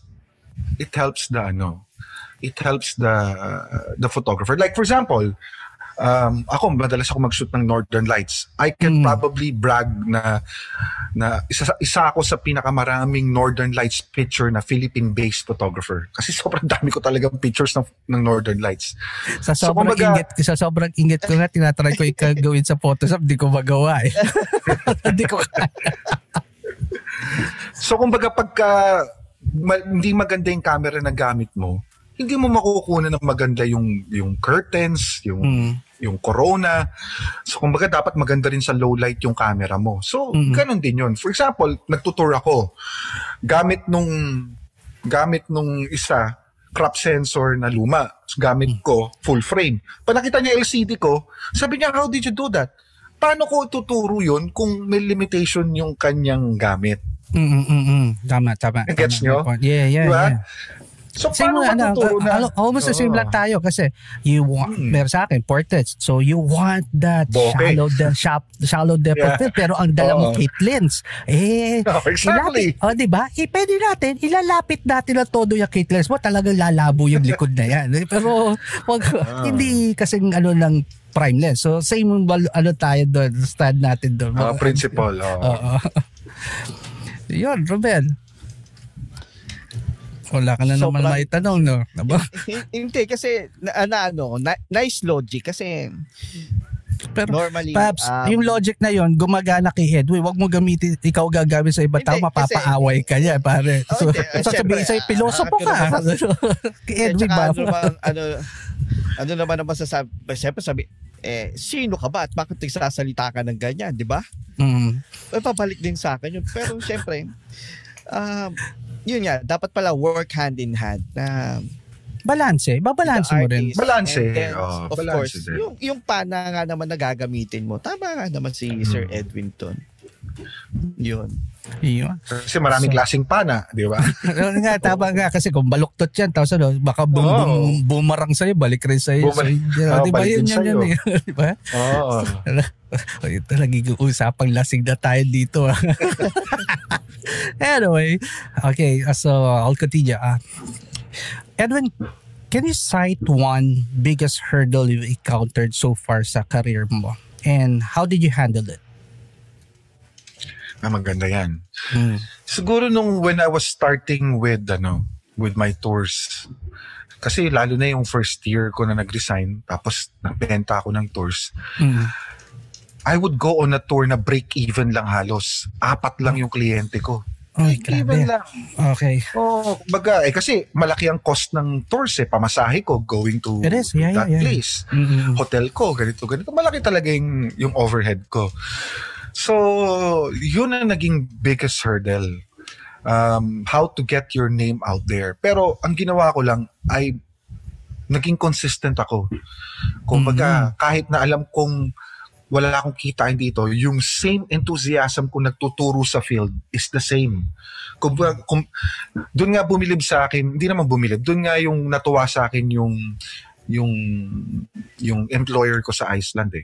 Kasi sabi niya, there was one time, 3 tours na kami. Imagine, 3 back-to-back tours ha. Tapos noon, bigla nagkaroon ng Northern Lights. Ako, excited pa ako, bumaba ako, tinuturuan ko yung mga siya natutulog sa kwarto niya kasi pagod na siya. Tapos sinabi niya sa akin, Edwin, you really love what you're doing. Kumano siya. Sabi ko, yes, of course. Whatever you see, whatever enthusiasm you see with a tour that's 4 or 2 people is the same with 10 people. Kumbaga, dapat consistent yung yung enthusiasm mo for it, your passion for it. Para yun nga, doon ko na-overcome yung hurdle na yun. Dati, 4 lang. Ngayon, mga kliyente ko, yun, minimum 8, tapos hanggang 12. Nung last tour ko sa Canada, nakadalawang tours ako. Isang 15, isang 8. So talagang okay na. Business is good. The problem is marami ka na rin kalaban ngayon eh. Before the pandemic, ang daming biglang nag-tours na rin eh. Tsaka dati noon, ang isa pang hurdle ko, ang hirap bentahan ng tours ng Filipino. Dati noon, ang clientele ko, 70% Filipinos, 30% foreigners. Why? Bakit? Why mas konti sa Filipino? Bihira kasi yung Pilipino, pag nag-tour, gusto nila, sayang habol nila. Leisure. Okay. Ang photography tour, para ka na rin nagtatrabaho nun kasi iisip ka na madaling araw. Yeah. Magsushoot ka ng sunrise. Pagbalik, pahinga ka lang ng konti. Tapos nun, sunset. Tapos nun, sa gabi, magmi-Milky Way ka or mag-Northern Lights. So, konti lang yung talagang may kaya na serious to do those things sa Filipino market. So yun. Ngayon, ang clientele ko, baliktad na. 70% foreigners, 30% Filipino. Okay. Okay po. Mga taga Hong Kong, US, Malaysia, yun. Pero it's good that we still have a market and new blood who are still into that pa rin na curious about the craft pa rin. No, marami pa rin. Ay, nako. Ang problema ko ngayon, marami nag-startup ng mga local dito, na local tours, na sobrang mura nila. Okay. Po. Kumbaga, gano'n naman kahit sa business sa weddings, sa workshop, or whatever. Patayan ng presyo eh. So, nangyayari ngayon, parang alam ko yung logistics eh. Ang nangyayari, nagsasuffer, hindi na realize nung mga sumasama sa kanila na hindi at par talaga sa standard globally yung ginagawa nila. Tipong ganun. Medyo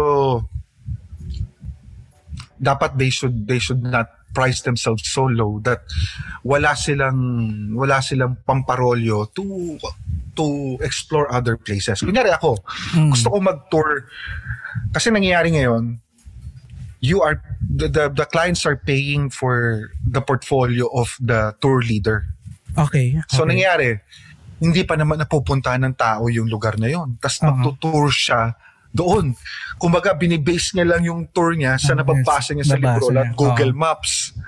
Diba? I mean, why would the clients pay for that tour para sa portfolio ng taong yon? Diba? Na wala man siyang wala siyang actual experience. Kami, dun sa company ko, I formed a company called Wide Horizon Photo Adventure. Ang kapartner ko niyan si Doc Noel Casahe. He's based in LA. Okay. Pero Pilipino yan. Alright. He was named as noong 2018 top 100 photographers ng Nikon USA. Wow. Grabe. Check niyo yun.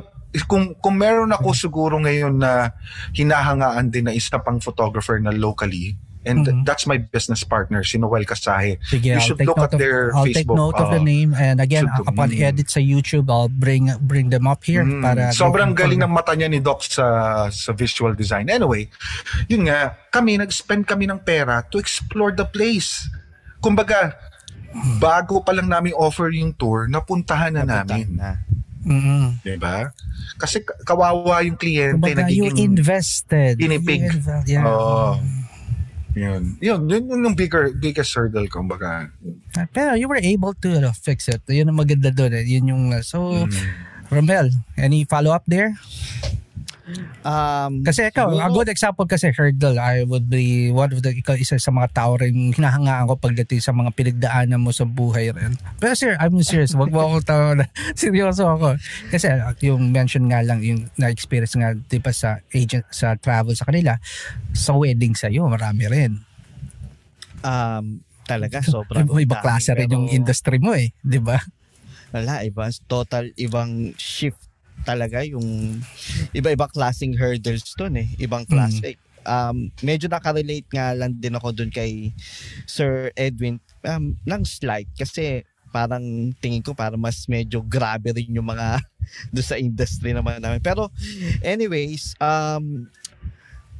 marami rin ako natutunan to sa inano na sir na kailangan talaga experience muna. Kumbaga, katulad ni sir, bago sila mag-tour, pinupuntahan na muna talaga nila bago i-offer.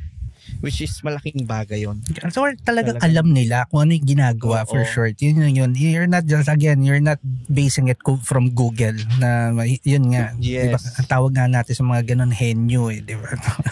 Hindi lang pag tinawag kong henyo, it's not trust me. Pag tinawag ko kayong henyo, don't take it as a compliment. Maraming henyo ngayon dito sa atin. Maraming henyo. So, pagbigyan na natin sila. Ayan na tayo. Ayan na naman tayo. Sabi ko sa'yo, miss ko sa'yo kasi normally we talk about people na yung talagang may mga sablay talaga. Dati gano'n naman. Sa forum naman, we're not saying forum wasn't like that. Meron rin mga gano'n. Pero ang laban kasi sa forum, hindi yung pakitahan ng scandal. Hindi. Doon, more on technical words. If someone would bash your photo, you would ask the basher bakit. So if the basher would explain, ito kasi, ito ganyan. Talagang it's detailed. Ganun. Talagang Maganda yung naturo na nagawa ng forum for us kasi iba naging training rin namin to iba rin yung transition from forum to social media na Facebook, ibang-iba talaga. Doon na uso yung word na popcorn mode. Popcorn. Ayun na. Popcorn mode. Ayan popcorn, na. Parang ka nanonood na sine. Ayun. Parang ka nanonood na sine. Yung single page magiging mga 20 plus. Ayun na, sagutan na sila. Ayun na, sagutan na sila. Tapos kami magpipil pare. Tingnan mo. Gato ka na natin. Gato ka na. Ganun na mga buhay. Ganun yun. Ganun yan. Bukas ang balita pero ngayon ang broadcast parang ganun dati ganyan. Alright. So Edwin, here's another one. What's your favorite thing about what you do in this field? Your field. Kasi sa amin, it's the traveling and the food. It's not actually... Same. Diba? Same. It's the traveling. It's the meeting traveling. New people for me. Meeting new people, friends. Sobrang dami kong naging kaibigan na foreigner, hindi lang Filipino. And you would see the difference between the Filipino and how they think. Like, I have one good friend, Ador. Siya yung bus driver namin sa Iceland. He went here in the Philippines together ng asawa niya. Last summer. Tinur ko sila sa Pagsanghan, tapos they went to Palawan.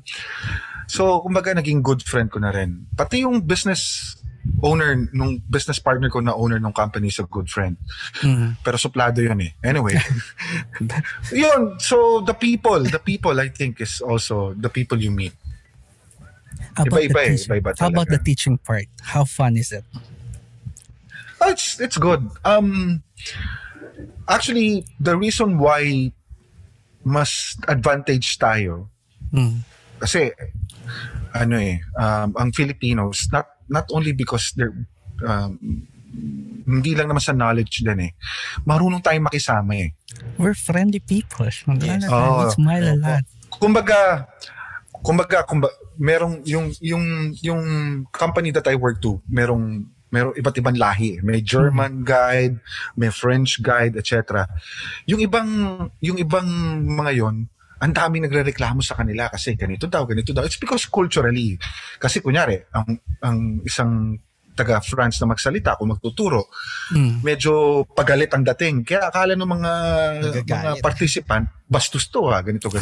Tayong mga Filipino, sobrang friendly natin Tsaka gusto talaga, ako kasi talagang may sincerity ako na gusto kong makuha nung participant yung picture na maganda. Yeah. You want that for them, di ba? Syempre. Ganda ng kuha mo. Tipong sincere yung mo. So yun, I think sa teaching, it's the fun part din talaga. It's so fulfilling to see our student. Exactly. Fulfilling to see our student excel, lalo na pag kasi nga 'di ba, may kasabihan nga ibang pag ang na-impart mo is knowledge sa isang tao, habang buhay niya dala-dala yan, and he would just be grateful for that. Kasi whether or not, ang point yan sa'yo nang galing, and you would see yung growth niya. Malaking bagay. And we both saw people like that sa mga career, sa field natin na natulungan natin, yung malaki ang lang. Meron tayong common actually. Meron tayong common sa dati na did good. Alam mo? Sino? Annabelle Chavez. Oo naman, si Annabelle. Annabelle pala. Annabelle. So, she's one of my fun student na nakita ko. Grabe yan. Ako talagang proud ako sa mga ganyan. I have one na talagang I'm so proud na kumbaga every time na nakikita ko yung achievement niya, tsaka kung nasaan siya ngayon, it brings kumbaga pride to me . Si Bong Baho. Si Bong Baho yung gumagawa ng time-lapse. Yung gumagawa ng time-lapse. So, nung nagpunta kami ng Taiwan, shoot namin yung Shanshan Tide Bridge. Kasama ko yan si Bong. It was the first, yun yung mga experiment ko how to do the tours . So, ako nag-arrange ng logistics, yun, pinunta kami doon. Hindi pa siya time-lapse noon. Tapos nung ako nagta-time-lapse na ako, tapos tinuro ko siya ng basics. Tapos nung siya yung nag-aral ng mga medyo advanced na, sliders, dolly, ganun. Ngayon, he's the most sought-after time-lapse photographer in corporate world. Siya gumagawa sa mga power plants for Rockwell. Maganda hawak niya. Pag umakyat ka ng pulag at nanood ka nung orientation nila at nakita mo yung time-lapse na video na pinapresent nila, si Bong ang gumawa nun. Oh, that's cool. We have to check that out. So, I'm very proud sa mga ganung mga achievements. Nice. Iyon. Romel, anything to say? Medyo kasi itatanong ko pa sana, nasagot na ni Sir yung about teaching . Pero so siyempre si Ma'am Annabelle, 'di ba? Si Ma'am Annabelle from portrait to landscape. Actually, I think it was landscape first before portrait. Nauna landscape niya. Pero I'm not sure. Pero the point there is she's enjoying both genre. Pag na-board siya sa portrait, he'll go portrait. Landscape. Balik na. So, good work, Annabelle. Anyway. Hello po, Ma'am Annabelle. Ito maganda to. Ito gusto ko. Itong talagang... Sige nga. Yung pinakita ko sa inyo to question na to, napakamot rin kayo ulo. Edwin, given a chance, given a chance to play God just one day, to play God one day and to create the 10 commandments of photography, what would be your the first three? Ako, mahirap yan . First time ko na-encounter yung tanong ko yan . Diba? I've been interviewed a lot. Pang Miss Universe Pang Miss Universe. Kasi ito yun. 10 commandments of photography. Yeah, na gusto mo i-apply to all. Siyempre. Siguro number 1 ko, learn your camera. Alright. Kasi ang daming mga photographers ngayon, pagka nagpunta na ng manual mode, nalilito na sila. Siguro learn your camera. Kunyari, nagsushoot kami ng Northern Lights. Ay nako, hindi po pwedeng hindi manual sa inyo. Hindi po pwedeng hindi manual sa inyo. Tsaka hindi lang yun. Hindi nila alam kung nasaan yung ISO nila. Hindi nila alam kung So sa dilim, dapat sa... Pag nagtuturo nga ako ng mga participants ko, dapat you know your camera. Kahit nakapikit ka, kaya mong baguhin yung ISO. Parang lang yung nagturo ako ng Photoshop, tapos yung tinuruan ko hindi marunong gumamit ng mouse, brother. Parang ganun yun. Naghihirap doon. Naalala ko tuloy yan, napakamot na lang ako . Hindi, wag na lahat. Hindi. Wag na, patuloy mo na lang. Wag na. So sige, naalala ko lang. Sige. So yun, siguro, yun ang first rule ko. Know your camera, kumbaga. Okay, that's one. Tapos sunod, second. Pusa, mahirap yun . Diba? Second rule, Hindi typical question ba ito? Hindi photography dito. Ano to Miss Universe dito. Mahirap yun Kasi ano yun you could actually apply. Siguro. Siguro second ko, never stop learning. Alright. Yun ang second commandment ko. Kahit ako ngayon, I would experiment. I would still read new mga books about new techniques, etc. So, yun. Kasi if you if you become complacent tsaka hindi ka nakapag jump to the next generation, thunders ka na, wala na. Oo, kung hindi ka nag-evolve, yun eh, hindi ka nag-evolve. If you don't thunders evolve, so kumbaga dapat you should never stop learning. That should be my second commandment. Oh, that's good. Maganda 'yan Dapat alam mo yung camera mo at hindi ka magsa-stop matuto, mag-aral. Tama nga, mababawasan mga henyo niyan sa mundo. Dalawa pa lang, mababawasan na henyo diyan eh. Hindi na sila magko-comment na ganyan kasi naintindihan na nila yung camera, saka alam na nila yung photography. Tama, mababawasan masasama. And the third one. Number 3, it's not really photography related. You go. Yeah. Pero it goes it applies to it. Yeah. It applies eh. Mind your anger. Kumbaga kasi ngayon, kunyari yan, nagko-comment sa pictures. Yung galit, may mga experiences ako on past business ventures or past kumbaga partnership yan. Alright. Na ganyan na nangyari. Kumbaga sa akin, mind your anger. Bakit? Yung simpleng bagay na kumbaga galit mo, bakit yung reaction mo parang mas malaki yung ginawang pagkakamali ng tao. So parang ganito, kunyari, nag-away sa basket dahil kay LeBron James. Yung galit ng isa, kala mo, pinatay yung asawa. Oo, pare, sobra. Yung ganito. Pare, isip ka lang. Pare, sasapakin ko yan pag nakita ko yan. Meron yun, marami kami kilalang gano'n. Isa lang sinabi ko sa kaibigan kong yun. Sabi ko, pare, yung galit mo, parang pinatay niya yung asawa mo. Ganun din ginawa niya. Kasi yung galit mo, yun yung level ng galit mo eh. Dapat yung level nung ginawa, yun din yung level ng galit mo. Hindi yung putsa malaki agad yung level ng galit mo, di ba? Meron akong kilalang doktor na anger management, para pwede natin padala ko sino. Tama yun. Mind your anger. So that's good. Kasi with that 3, actually it covers everything na wala ka na. Yes. Tatahimik ang mundo ng industry because of that. Honestly, kasi wala nang, pardon my language, wala nang magiging bobo sa photography dahil alam na nila yung camera. Second, wala nang magbabash ng photo mo kasi naiintindihan nila ano yung photography itself. Then finally, wala nang, the third one, bago mag-react, nag-iisip na sila. Hindi na sila nagwawala online ng exaggerated. Nakala mo nga parang pinatay magulang mo. Yun lang naman, nagkamali lang naman ng spelling yung tao. Parang gano'n. So, diba? Laking kasi maraming ganun talaga ako. Marami ko mga kaibigan. Na ganun, until now ganun. Kumbaga yung galit mo, dapat whatever the person did to you, the anger should not be the same as that. Kumbaga parang hindi ka na bata eh. Hindi na. We're getting old. Kaya gano it applies na rin nga sabi mga we all nag-mature na rin tayo. Sabi mga before, probably kung during the early days, if someone commented or criticized my work, it's gonna be personal. And I probably, will fight about that. Pero since we're getting old and we matured, aside from just being known already and we're already at our stature. So yun na yung term. Hindi na natin talaga papakailangan kasi it's a waste of time and energy already. Yun ang Tsaka ako, pagka ganyan may nakita akong nag-comment sa picture ko na ganito.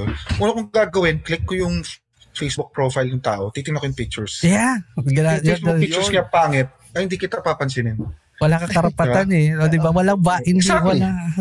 Exactly. Wala kang karapatan i-judge ang kung ganyan ang trabaho mo, diba? Troll lang yan, nagto-troll lang yun. Marami yan. Siyempre. Mga trolls? Marami yan. Marami boring. Kaya nga kami gumawa ng boring Mondays na show. Dahil dyan. Marami na bored eh. Anyway. So, Ramel, any backup question for that? Hindi. not really a backup question. So, yun nga, maganda nga yung, actually, talagang na-cover nga yun. Sabi mo, na-cover nga yung halos lahat. Kasi, yung pang third commandment talaga, yung manage your anger.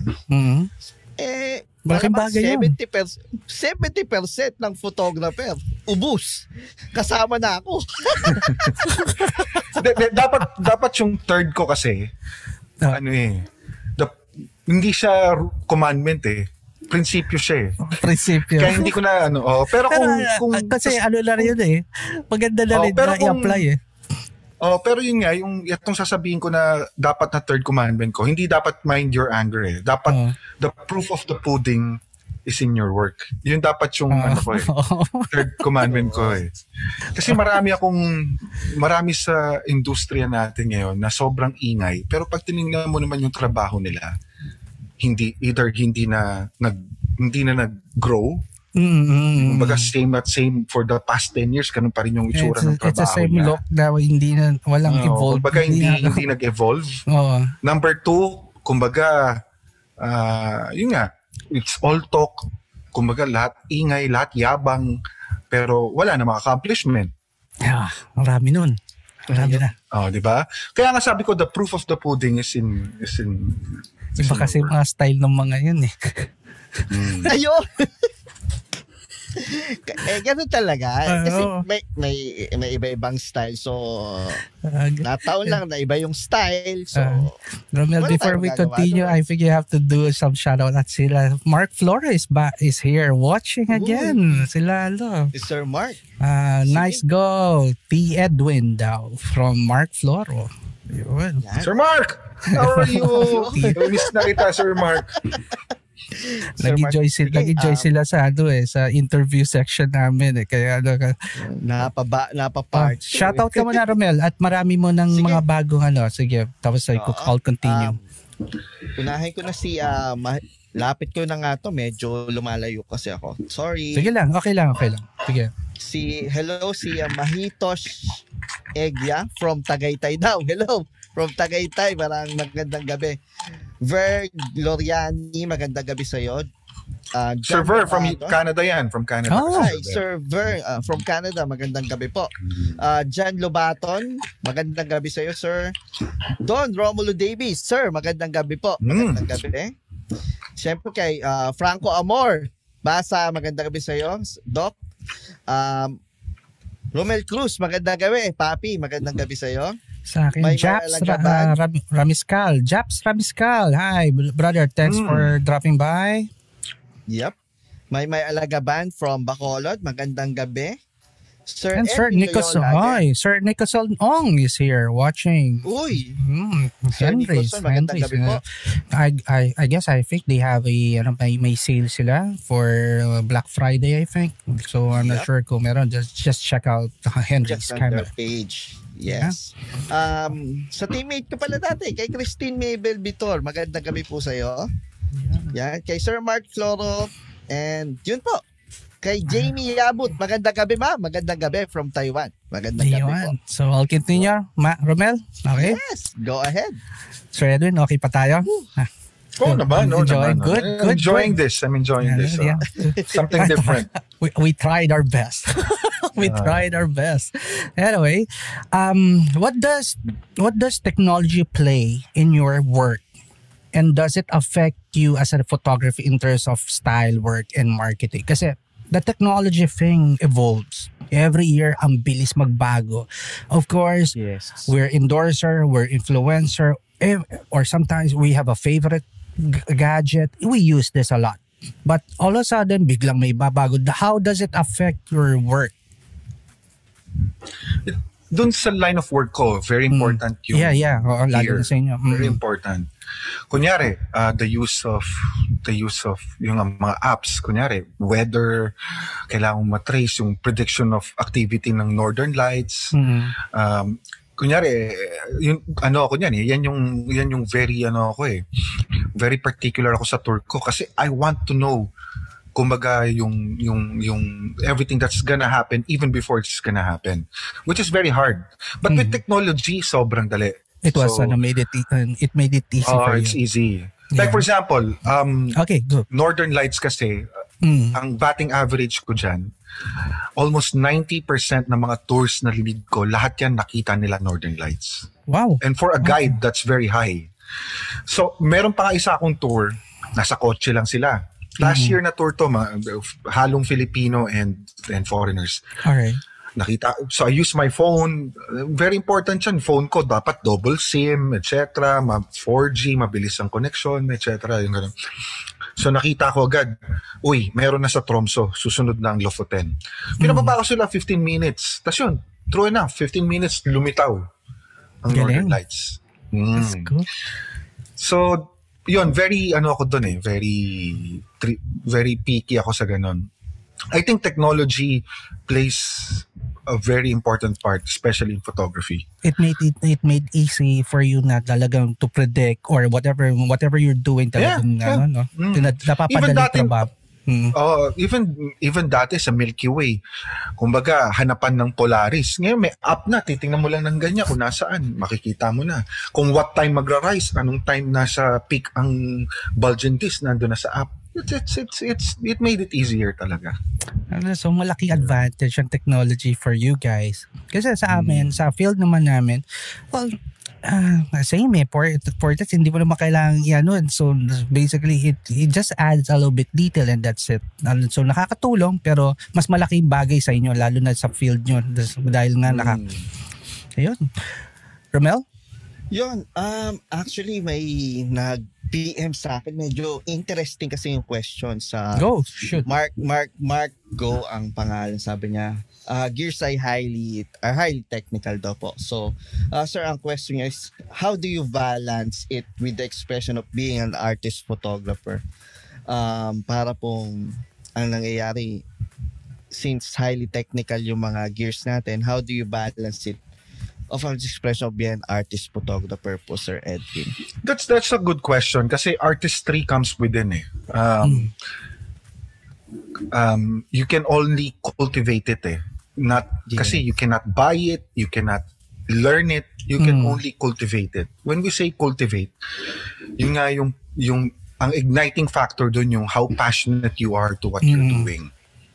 Diba? Like kunyari sa landscape photography, sa una, pa nagpa-practice ka, ang creativity mo is just to get a good shot. So, bato, tubig, yan na yan.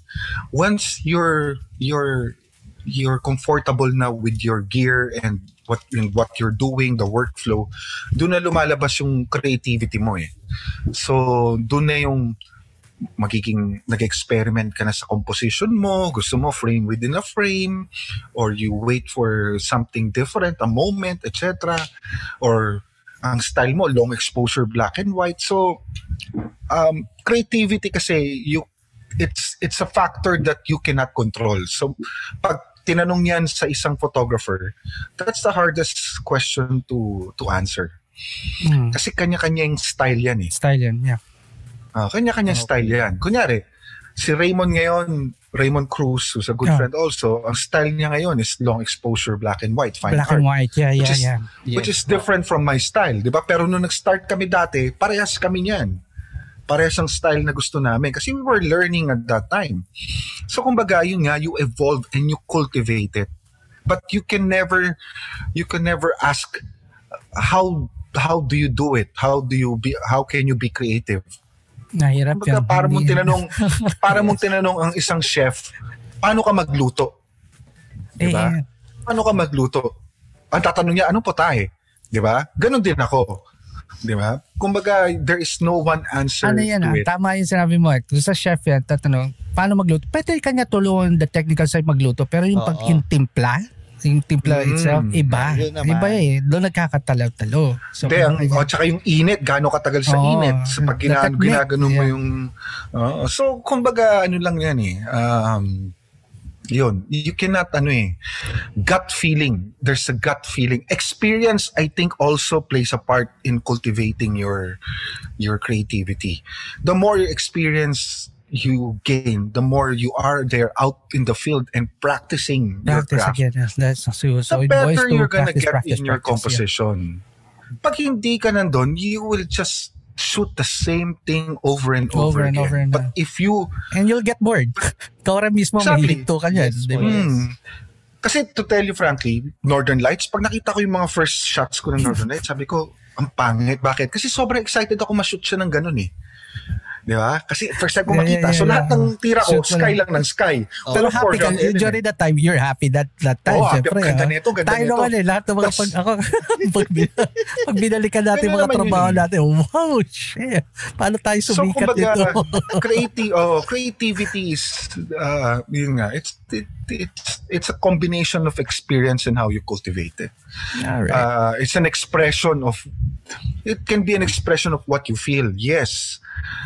Ang problema lang, yung expression of what you feel is sa trabaho para sa sarili mo. Once you share it and it becomes part of your portfolio, you can never tell a client or your viewer, ay hindi, kasi expression of my mood to. Hindi, pag kliyente na eh. Oo, mali yun eh. Oo. There is a creativity to express your mood. Your artistic mood. And those works are for you. Pag yun pinost mo at merong nag-comment ng negative or sinabing ganito, huwag ka maapektuhan. Kasi nga, you were just expressing your creative mood. Kaya huwag kang maapektuhan kung may magko-comment na pangit yun or ganito. Then there's a work na creativity because you want a nice photo for your portfolio, aesthetic purposes, then yun, that's different. Diba? So, yun yung nakikita ko dun. I think that's the basic principle behind it. Parang ganun. Yun. Are you happy with that, Romel? I'll try to ask yung person na nagtanong. Sir, happy ka naman ba doon sa sagot ni Sir? I hope medyo kumpleto kasi yung sinagot niya. So, maganda nakuha natin sagot doon eh. Oo nga eh. So tuloy ako. Ano lang, based on experience din kasi yan eh. Which is good kasi you're basing it in your experience. Kaysa naman wala kang experience at bibigay ka advice, mas masama yun, di ba? Kasi may mga, kunyari, may mga shot ako na gusto ko kasi personal ano ko yun eh. Personal mood ko. Pero pag tinatanong ko yung mga friends ko, yung core group ko, pare, anong tingin mo sa photo na to? Pare, parang di maganda eh. Di ba? Hindi ako nasasaktan. Bakit? Kasi para sa akin, maganda siya. Wala akong pakialam. Hindi dahil sa tropa. Tanggap ko yun kasi that's my personal expression of the mood that I had during that time. Gusto ko to kasi yung gano'n. Pero pag kunyari, pang portfolio ko, tipong talagang kompleto Ricardo yung ano. Kinarang mo for sure to. Technical yung pag-compose mo, di ba? Wala ka pa nakikitang ganung composition sa ibang photographers. Iba na yun, di ba? So, kumbaga, there's inokra yung trabaho mo, patapos mo pagtagal. Ibang usapan. Apply natin yung the third commandment there. Yung ano. Mind your anger. People would remember that third commandment. Maniwala. Ayo, daming sensitive ngayon. Kala mo sila pinaparinggan. Hindi ho kami nagpaparinig. Feeling lang ho kayo na kayo pinag-uusapan. Hindi pa. Mas marami ho kaming mas maganda buhay namin para pag-usapan namin kayo. may exact word dyan eh. Tamang hinala. Yan. Tamang hinala. Hinala mo lang ikaw pero hindi ikaw. Parang gano'n. Rebella, I'll continue ha. So I'll go for I have some extra question here and I want to ask this. Yes. What does color, light, and storytelling means to you? Para in terms of sa field mo, does the storytelling within the image, how important is it, especially with your type of photography?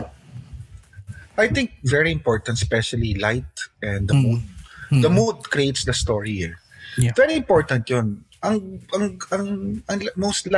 Me as a landscape photographer, ang main objective ko is when the people see my photo, parang I also bring them there. All right. Parang they can see the place doon sa they can feel what I felt during the time na kinukunan ko yan. Kunyari, Northern Lights, meron akong kinuna na series of small houses. It's near the airport. Biglang pumutok yung Northern Lights. Tapos meron akong isang particular na gustong photo na yung dalawang band ng kulay ng Northern Lights biglang nagpakita. Ewan ko pwedeng i-share ngayon pero saka na. Yeah. So yun, biglang nagpakita ng ganun. Kumbaga, every time I post that photo, natutuwa ako kasi the people get what I felt during that time. PM mo sa akin yung photo para sa edit, isasama ko yan dito while discussing. Yeah, sure. Papasok ko siya. Sige. So, kumbaga yung mga tao, dapat a great landscape photo should be able to extend the emotion of that photographer during that time. That's the basic principle of a good photo. Okay. Kumbaga kung anong nararamdaman mo. Kung ano nararamdaman nung photographer during that time. During that time. Kunyari, I'm at kasi ang ganda nung look nung Northern Lights. Pag nakita mo rin yun yung emotion ng viewer, then successful ka dahil na-transcend mo yung emotion mo sa picture than sa viewer. Yeah. That's a different take. I never heard that. Kasi doon ako laging curious about how do they tell the story using landscape? Are they going for yung mismong actual landscape telling the story or the light telling the story? It was yung your version is more of the expression of the shooter itself, the artist itself.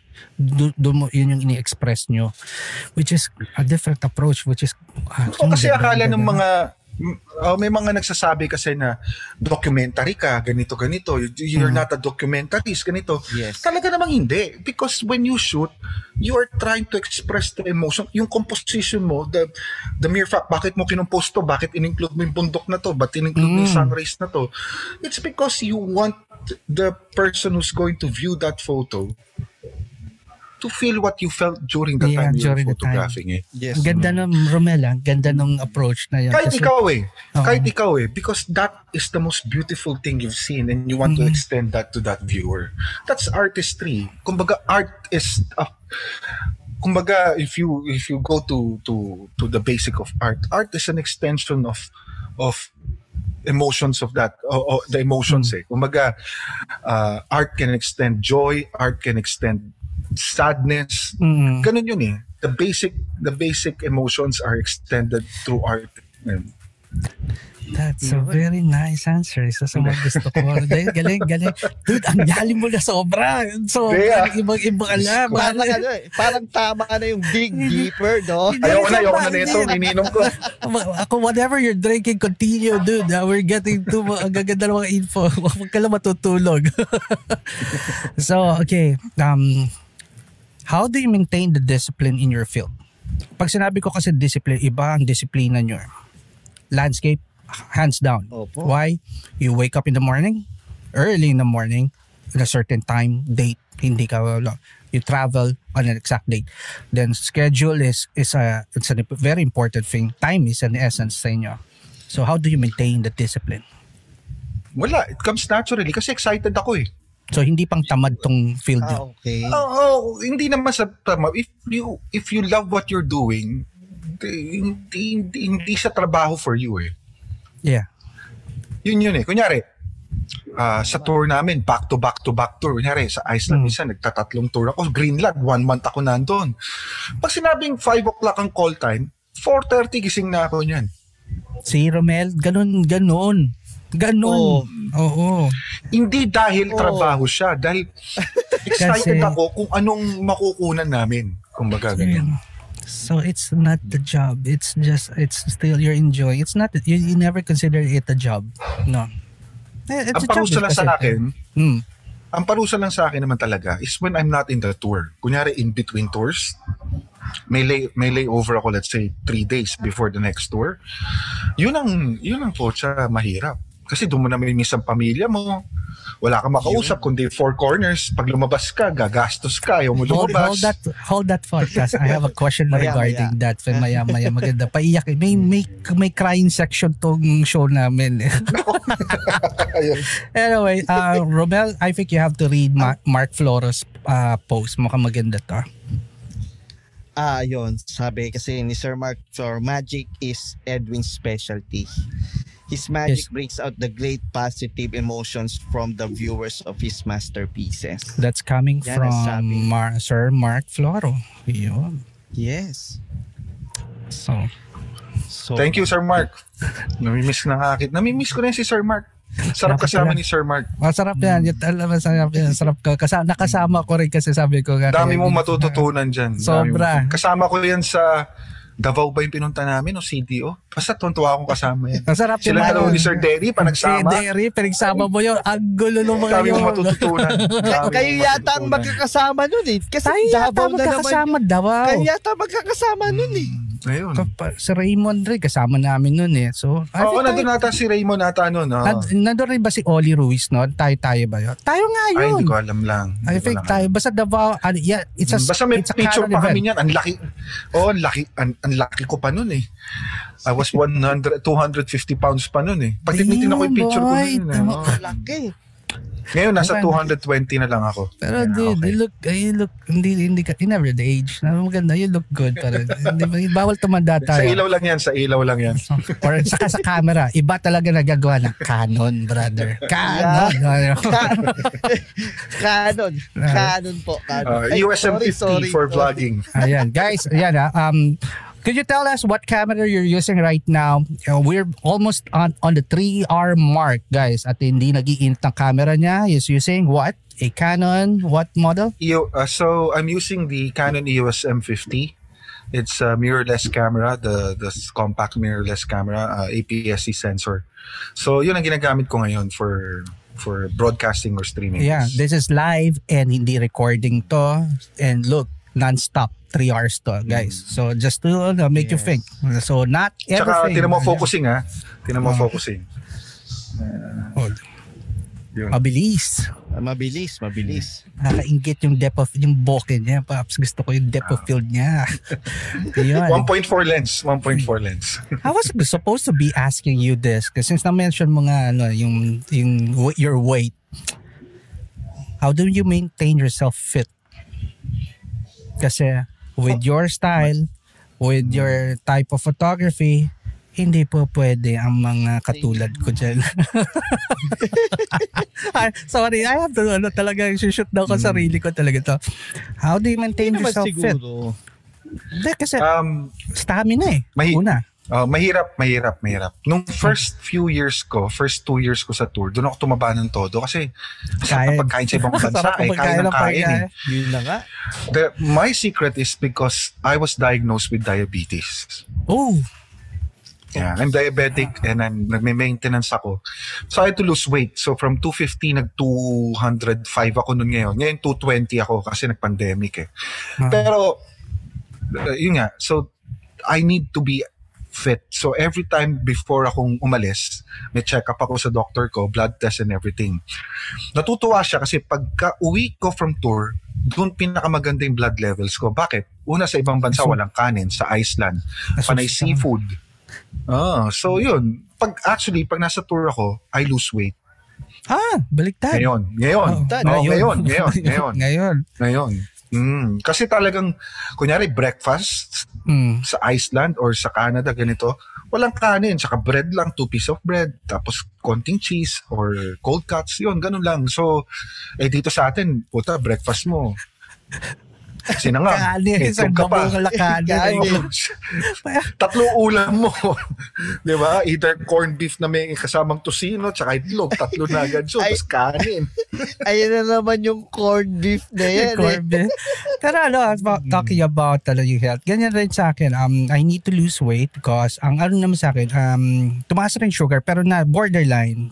But yun nga dahil because of the travel. So, I started dieting. So, I was at 185 during the time. Tapos nakatulong pa tong lockdown. I'm at 150 now. Oh, that's good. Layo. Wala na akong masuot na damit na kasya sa akin. Yun lang. Hip-hop na ko lang. Yun lang. So, yun. So, good to know. Baliktad tayo. 205 pounds ako nung dumating from Iceland noong February. 220 pounds na ako ngayon. Nakatulong kasi ang lockdown kasi hindi ako nakaka-order or delivery ng mga fast food sa labas. Kaya malaking bagay. Yun yung Pero dude, stop smoking. Yun yung dyan. Ako nahinto ko yan because I got sick. Nung usapang matanda na ho to eh. Gallbladder thing. Yun na. Tapos sinimulan ko na. I just decided nag-snap lang ako one day. Ayoko na muna. Pero ang sarap manigarilyo kasi kasama ko sila Edwin normally sa sa Photo World Asia. Nagkikita kami tatlo ni... Session yan. Session kami yan. Kasama namin si Joe Avila yan. Yan yung ano. Sir Joe. Tumigil na rin si Sir Joe. Nakita kami ni Sir Joe the other day lang eh. Sa kanya ako nagpapaprint ng mga prints ko for sale. At saka isa-schedule ko, interviewin ko rin yun. Isa pag gusto ko ma-interview yun. Maganda yung pwede yung interview sa kanya. Especially itong pandemic. Maganda eh. So, i-schedule ka yan. Sa hindi siya busy. Okay, ito maganda. Edwin, do you prefer to be alone or with a group when shooting? Yan. Depende. Yeah. Sometimes masarap mag-shoot with a group eh. Lalo na dahil masaya, may biruan, may konting may competition among yourselves. Pero I enjoy myself. I can express myself better when I'm alone. Alone. Sa field. Opo. Kunyari, there was a time in Iceland I rented a car tas I drove may isa lang. And one of my most favorite shot is still yung shot ko na mag-isa lang ako. Kasi pero me time. Pero competitive din ako eh. So, kumbaga pagka yung may kasama akong group, yung mga grupo ko, kapwa landscape photographers. Kunyari, kasama ko madalas si business partner ko, si Doc Noel. Alam ko si Doc Noel, sobrang ganda ng composition niyan. So, dapat I have to bring out my best in creativity to get a shot like his or a shot better than his. So, ganun. Parang competition also brings out creativity. So, yun. Okay. So, nakukuha na. So, napo-profile ka na nga. Sabi, profiling talaga to eh. Profiling. No, it's more, actually, but just to give ito hindi alam ng mga tao. Ano yung show? Ano ba talaga? It's not really about photography per se. It's like a 60 minutes thing about the artist. So, yun yung ano yan. Ito yung style nito. So, how would you describe your style to someone who is new to photography, brother? If someone who doesn't know you or is just starting, how would you describe your style to them? Mahirap yan eh. Yeah, kasi people would just generalize it as landscape. Pero tandaan natin, landscape are maraming genre yan eh. Yeah, exactly. Genre yan eh. It's not that style eh. Ako, mahirap. Nature siguro. Yun.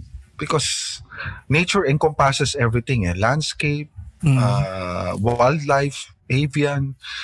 Ngayon, when people ask me what I do, I don't tell them landscape photographer ako. I always tell them, I corrected myself na as a nature photographer.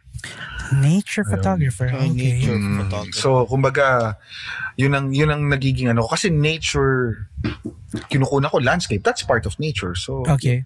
Even wildlife, right? Kasi I saw that you also have those polar bear, I think. I saw some of your work. So that's part. So tama nga, pasok nga sa nature photographer. So hindi nga pwede landscape photographer kung may bear kayo doon. No? May point nga naman doon. You have to transcend. Kasi when you travel, sayang naman kung di mo nandun ka, nakita mo na. Nandun ka na eh. Hindi mo naman dead mo yun, diba? Exactly. Kumbaga, you have to learn other field. Kunyari ngayon, during the pandemic, pinagkakabalaan ko ngayon is avian photography. Oo nga, nakita ko rin dyan. Photography. Birds. Yeah, I've been, for the past 5 months, wala akong ginawa kundi avian photography. Diba nagawa? Bakit? Kasi naging interest ko eh. Dati pa naman ako nagsushoot ng avian. I shot the puffins, the Atlantic puffins so many times eh. Glaucus gull, bald eagles. Ngayon ko lang nabigyan ng pansin yung sa Pilipinas. Okay. Kasi alam mo bang out of the 700 plus species natin sa Pilipinas, 200 doon endemic, meaning dito lang sa Pilipinas nakikita. Okay.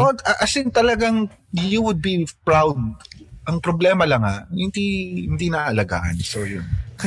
The sad part. Mag-portrait na rin tayo ng mga ibon. No? Ang mahirap. Maninibago kayo. Hirap yun. Una, hindi mo naman pwede sabihin, huwag ka gumalaw. Huwag smile or ano pambira. Pupunta nila ako sa zoo. Dati pumunta ako ng Avalon Zoo. At least nakakulong doon. Pwede ko pa i-shoot siya. Hindi nakawala. Ito Romel, you have a follow-up question for that? Or no? Should I continue? Continue ka muna kasi maya ako na ano yung question ko. Okay. This is a little bit personal, brother. Pero I think you'll like the question. Do you bring your family with sa travel mo ba? Do you? Dati yung wife ko, sumama yan sa Canada sa akin. Pero ang problema, my wife doesn't like the cold. Okay. Then second, ayaw niya ng outdoor. Makita lang ng insekto yan, galit na sa akin yan. Oh my God. Kahit ako, insekto, ibang usapan na yan. Yung mga anak ko, nagmana sa mom nila. Makita ng insekto yan, kala mo merong kinakatay na biik. Pag sumisigaw. Tama nga lang na hindi mo na isama. Pero, sasama ko sila siguro, pero they would stay in the hotel or city. Yeah. Not sa wilderness, definitely. Okay. How do you handle the temporary distance? Especially, okay, napag-usapan na natin, you normally travel for a long time and you go outside, really. How do you handle the temporary distance and does it affect you emotionally sometimes in terms of creativeness? Pag creative mo ng mga concept mo. In the same time, how does your family handle it as well? Kasi nga since alam nila yung genre mo, alam nila yung traveling is may high risk factor rin sa wilderness. So how do you handle that, both side, yourself and your family? How do you go about that? Nung first siguro mahirap. Pero nasanay na sila kasi. So, and technology played a very important part. Kasi FaceTime, communication, communication was FaceTime, parang katabi mo lang sila. Actually, sobrang dali na silang ma-reach sila ngayon. Kung dial-up pa yan, pambira. No, hindi tayo. Ay, wala, mahirap. Uwi na lang tayo. Ang maganda rin kasi sa Europe, even the wilderness may signal. That's Tuktok ng glacier nga. Sa loob nga ng ice cave, makakapag-Facebook live ka Pambihira, pumunta ka sa labas para mag-Facebook lang. So sabi mo, silayag yun. Anyway, pero that's good. I didn't know that. So, Europe kasi naman, the 4G technology ng Europe, halos lahat ng lugar may signal. There was a time na nahirapan ako. I went to North Pole, next to the North Pole, about 94 latitude. Yan. 11 days walang signal, walang internet, walang ano. Yun ang mahirap. Dude, I envy your travel. Grabe. Grabe. Yun ang medyo talagang nag-enjoy lang ako because it's iba yung experience So yun. Pero yung high risk factor, yun yung something that you have to ready yourself. Pero how do you appease your family with that? Kasi siyempre kasi travel insurance. Travel insurance. I never go out of the country na walang travel insurance. So whatever happens to me, hospitalization, etc. My family is okay already. Kumbaga, yun yung most important part dyan. Kumbaga, it comes with the job. Tsaka I'm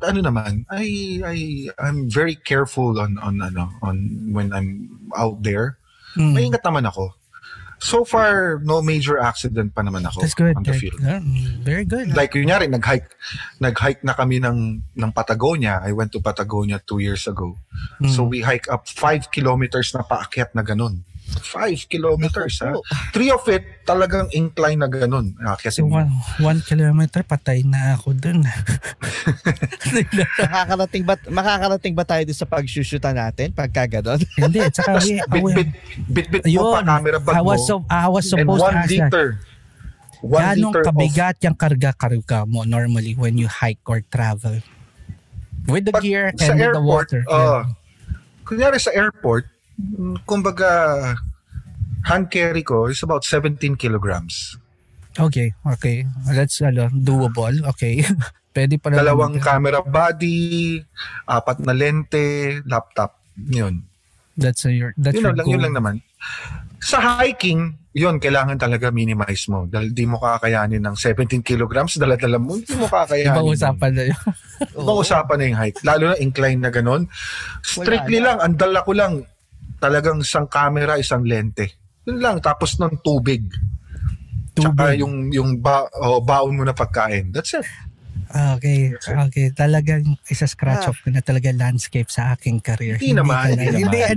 Pare, not because, dude, look at my body was not... Hindi, most of the tours na ginagawa namin, park and shoot. So, nandun yung bus, nandun yung van. So, pwede mo iban yung gamit mo, tapos dali mo lang camera. Gagawin mo turista mode. Hindi, to tell you frankly, most of the tours are catered like that. Bihira lang yung mga tours. Patagonia lang yung tours na mahirap kasi may hiking. Pero Iceland, Norway, park and shoot lahat yan. Yung hotel na pinipili namin, lalabas ka na, nandun na yung landscape. Nandun na rin yung Northern Lights. Ang galing. Kunyari, gusto mo umihi ka muna. Pagbalik mo, nandiyan pa rin yung landscape 5 minutes away. 2 minutes away. Pwede na. Baka pwede na ako. May lahap na may chance na makashoot na matinog landscape. Pambira. Pero ang mahirap yun. Ha? Ay, wala po. Sige po, go ahead po. Ang mahirap lang sa travel din namin is yung lamig.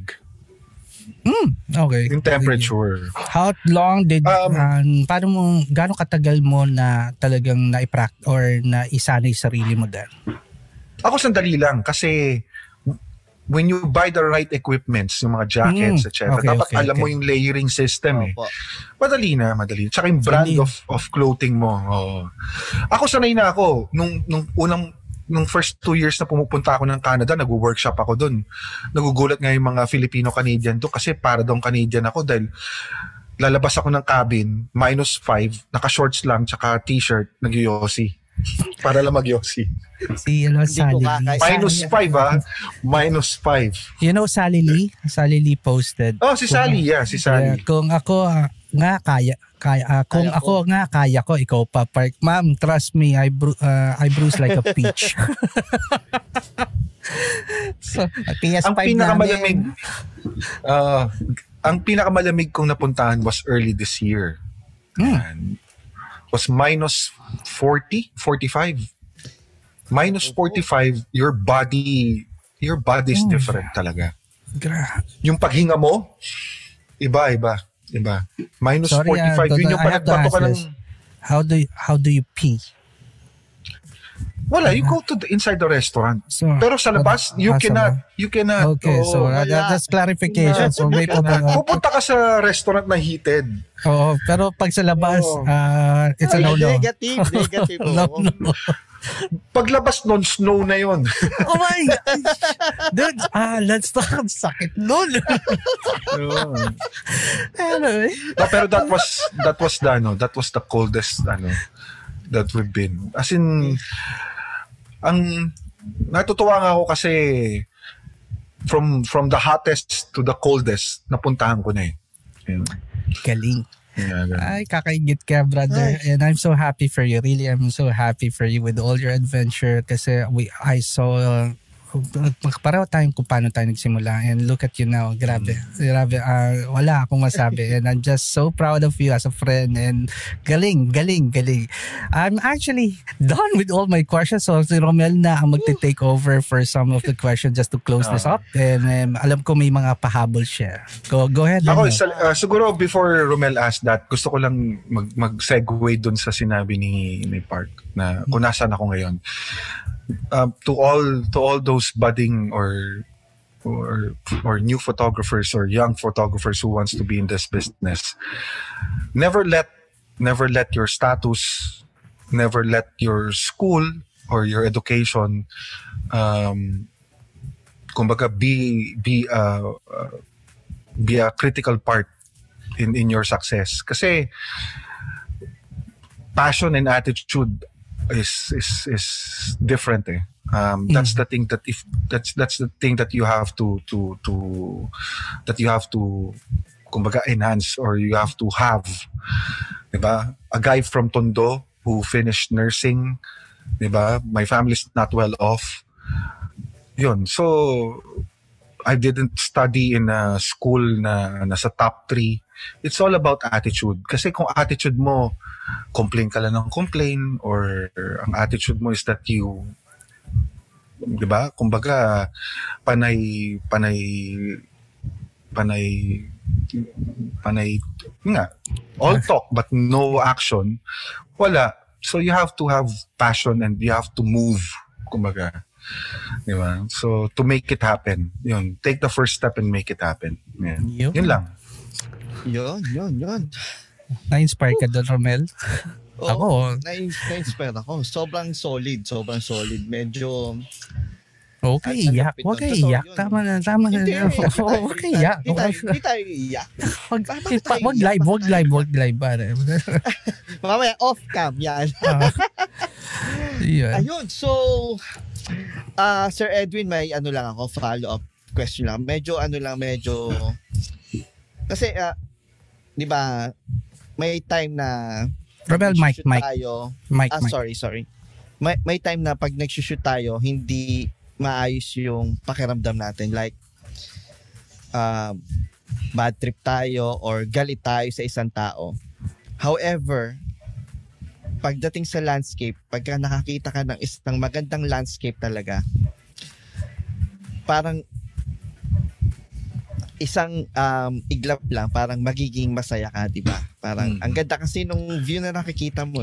May instance ba, sir, na ilalabas pa rin talaga yung real emotion mo, na kunyari galit ka talaga nung mga panahon na habang nag-shoot ka nung isang landscape? So you're asking kung naapektuhan siya during the shoot ng current emotion niya, nadadala siya? O nadadala, or nagre-reflect ba dun sa photo na inilalabas mo? Yeah, it happened na rin. Kasi tao lang naman tayo eh. Ako usually naman, pag masama talaga yung loob ko, hindi ako nagsushoot. Oh, that's good. Okay po. Hindi mo pipilitan. Tuturuan ko na lang yung mga estudyante ko, hindi ako magsushoot. Kasi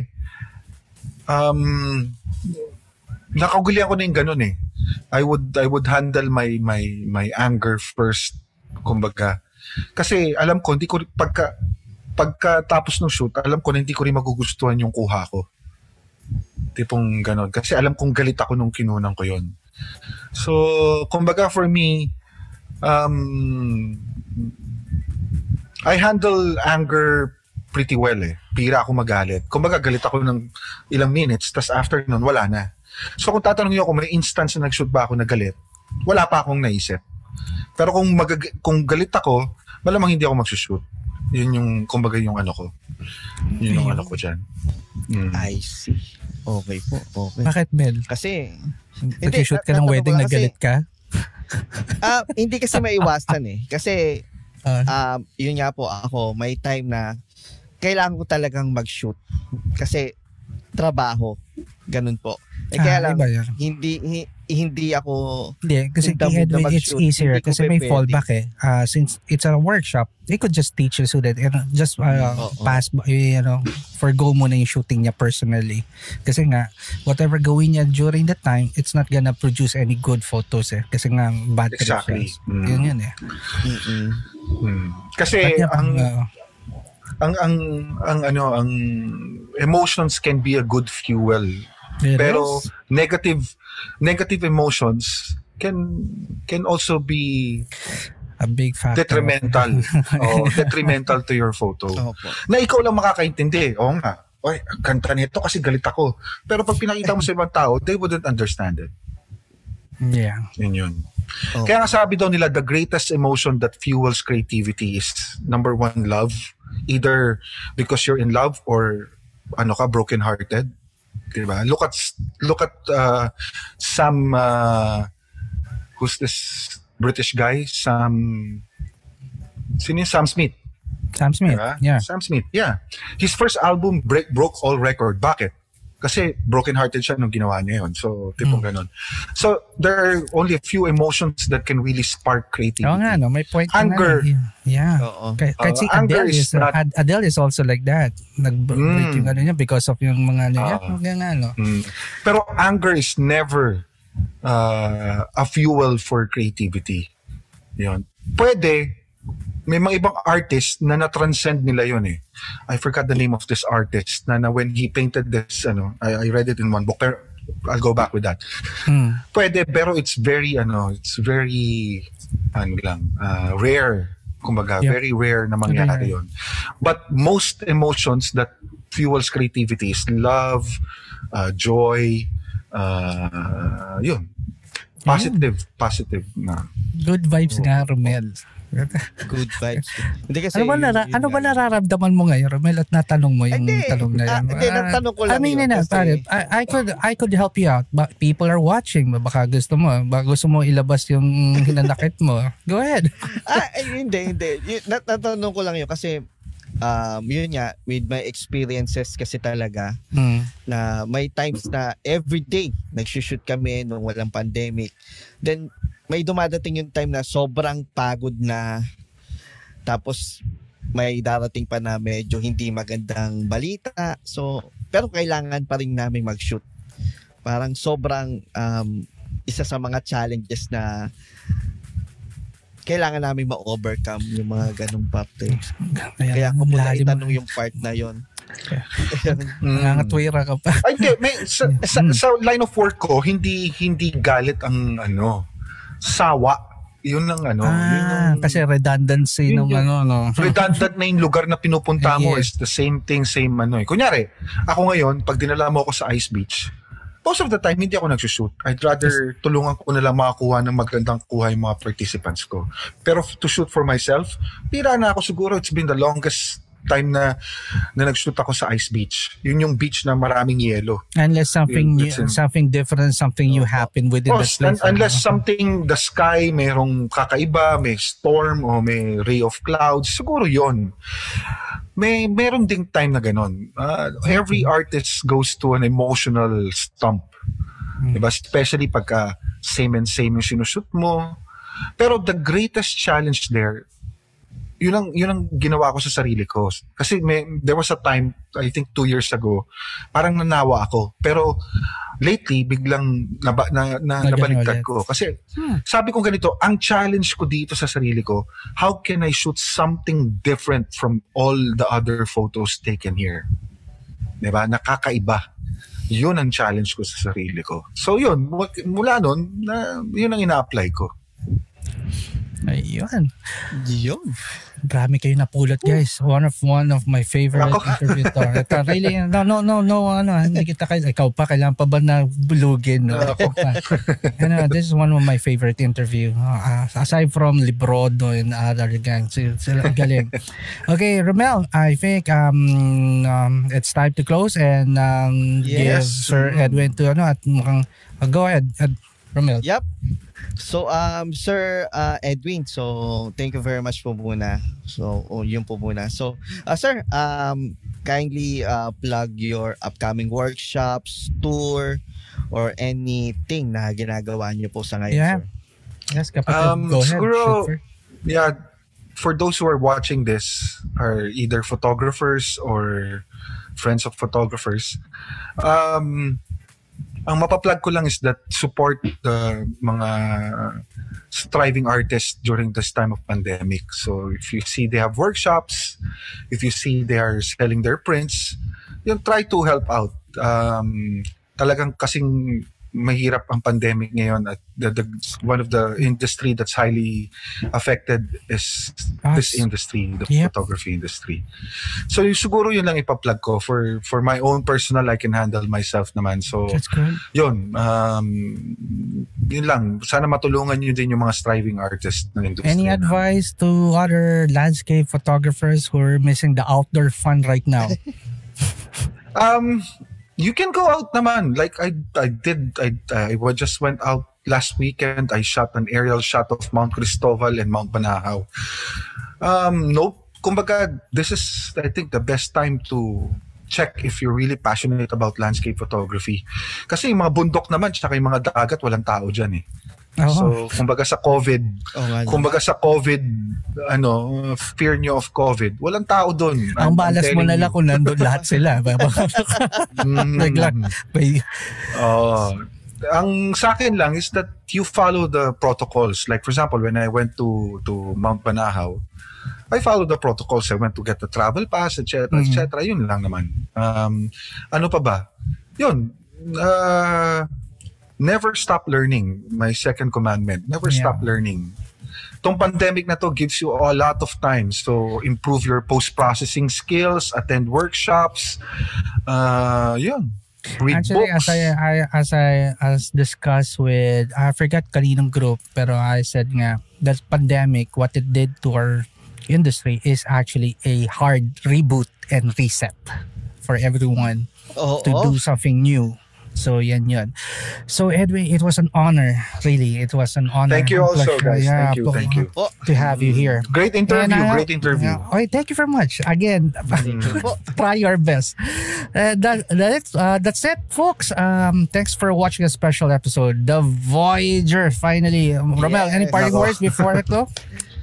Yun, so syempre maraming salamat po sa mga manonood natin ngayon, lalo na sa iba't ibang parte ng bansa, like meron tayo from Canada, Taiwan, Jeddah, Saudi Arabia, Korea, Hawaii, and San Francisco. Maraming salamat po sa panonood.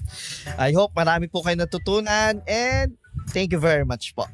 Okay, now my turn, guys. We travel not to escape life, but for life not to escape us. Good night, everyone. Peace. See you on episode 7, guys. Thank you very much.